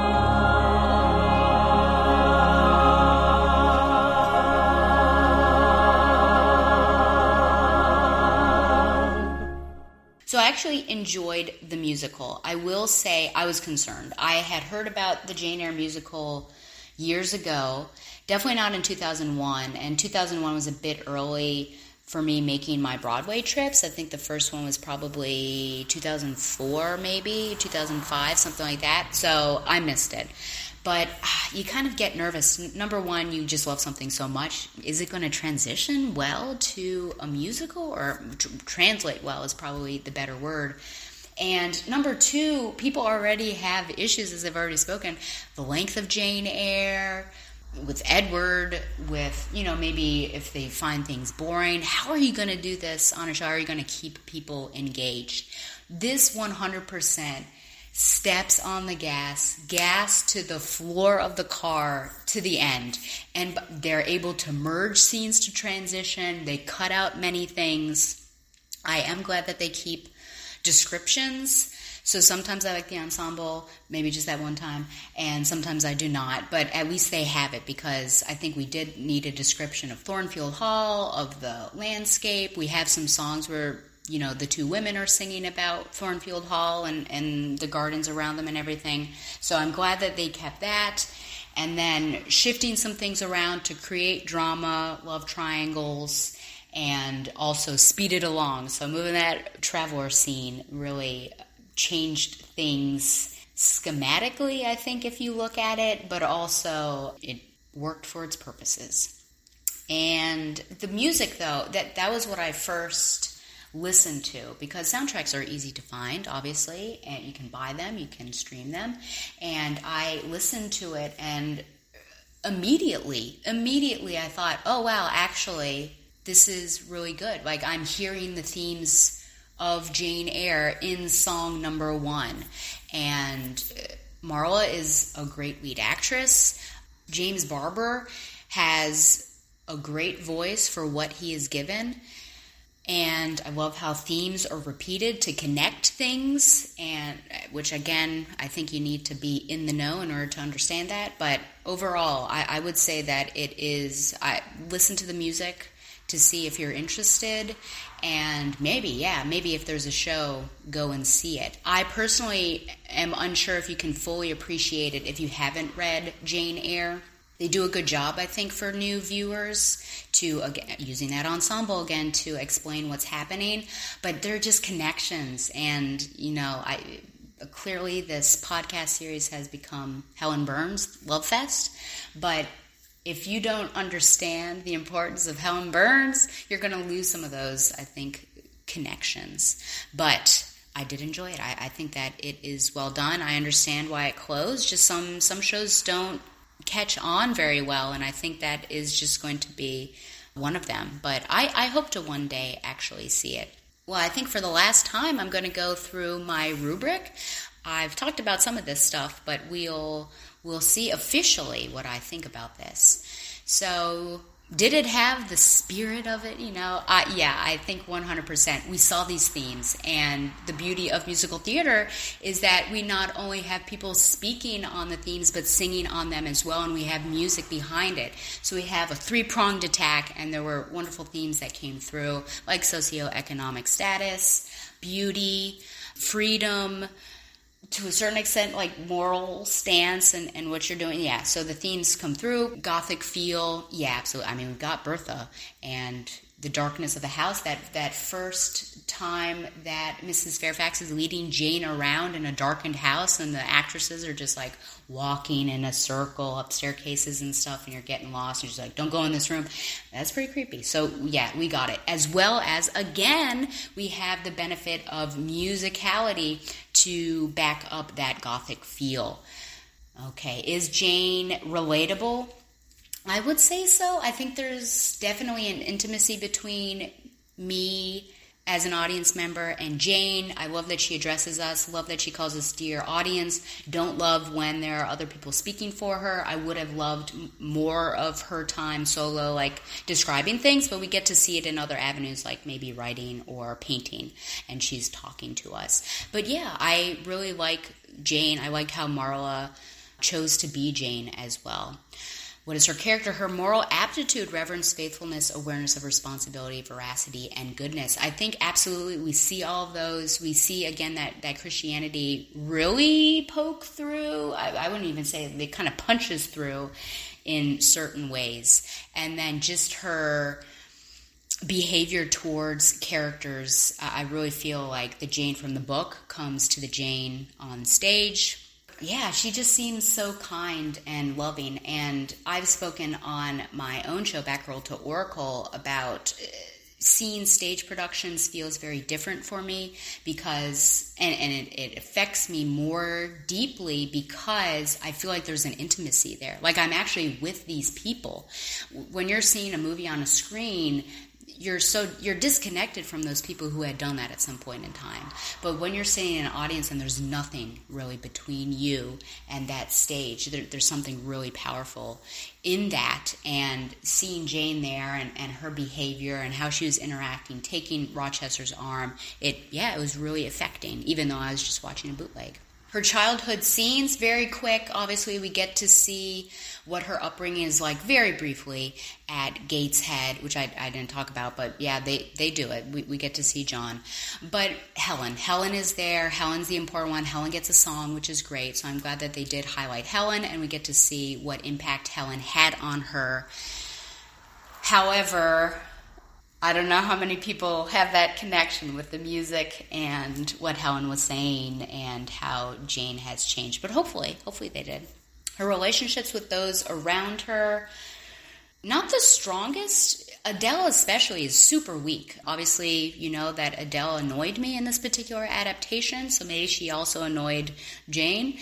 But yeah, it's just really a governess-pupil relationship. There's nothing too much there, which is unfortunate. I think Jane does give a talking to Mr. Rochester for his outbursts at her, but that's about it. Fairfax and Jane, I wouldn't say that they're necessarily intimates. They have some conversations, but they do more seem like colleagues. I mean, she's not a confidant.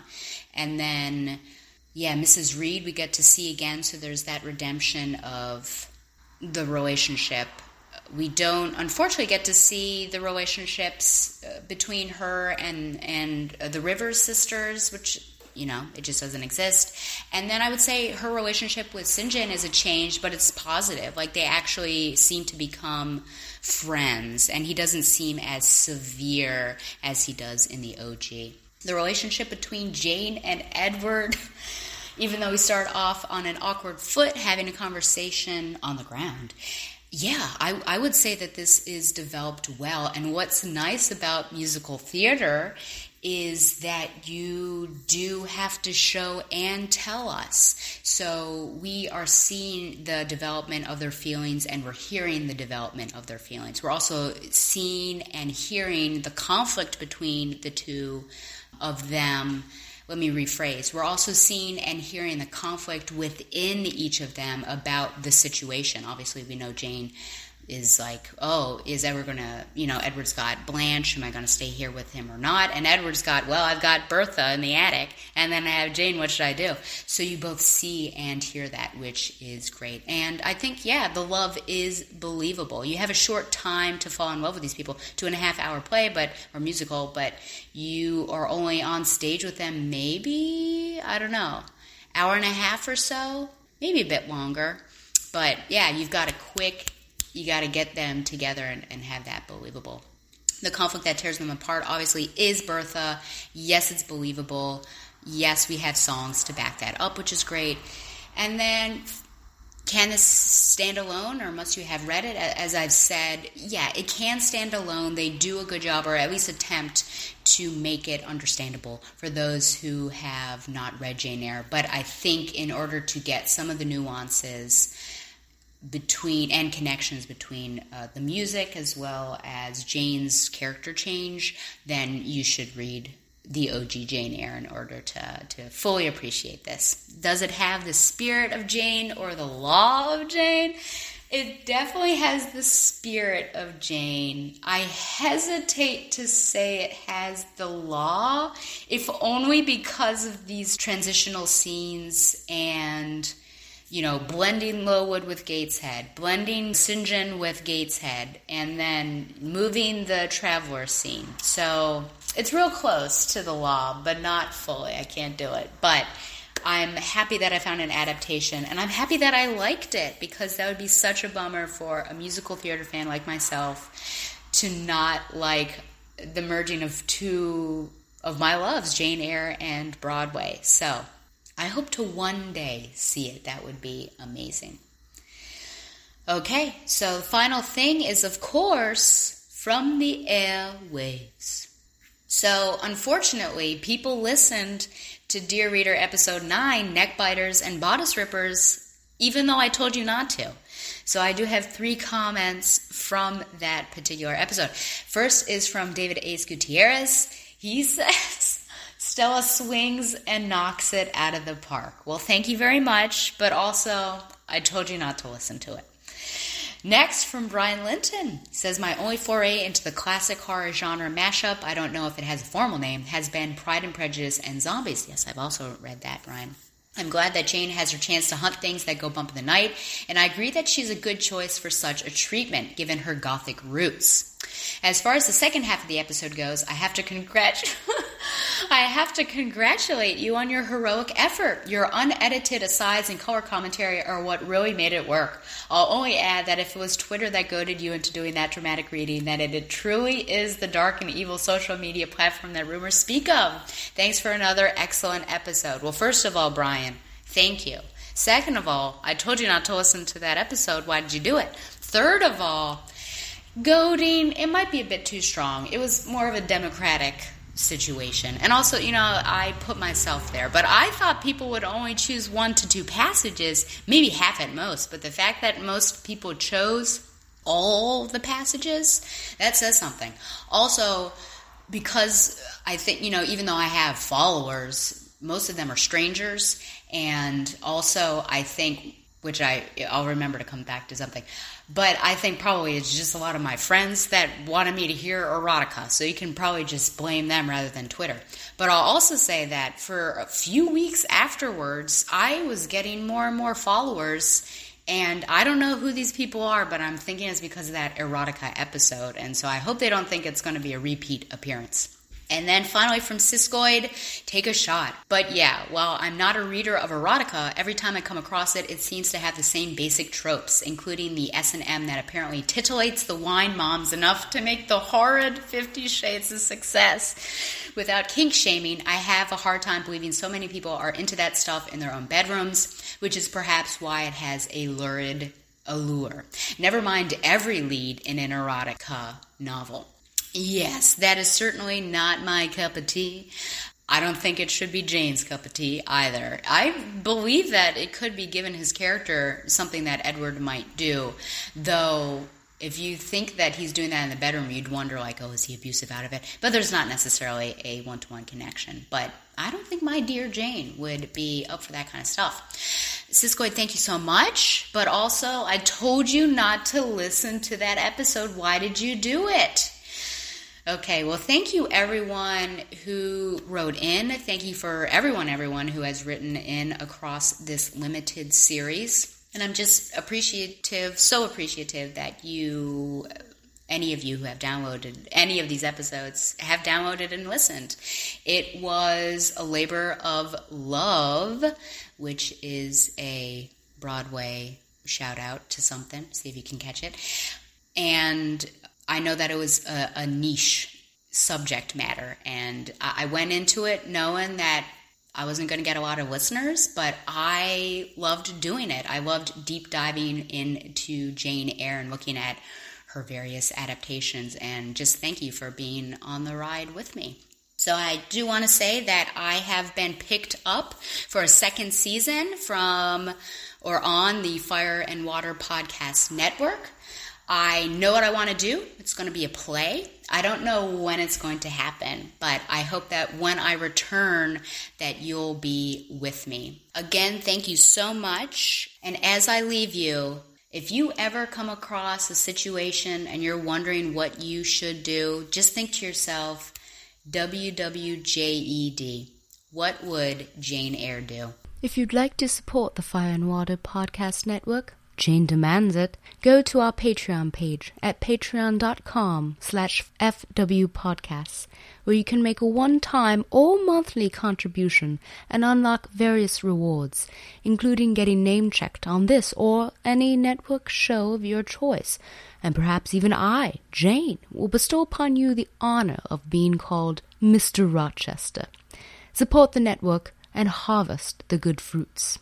Be sure to subscribe to the show wherever podcasts can be found. Send questions or comments to batgirltooracle@gmail.com, don't question it, and follow at batgirltooracle on Twitter. Thank you, dear listeners, for lending your ears to this show. And until next time, pray do read a book.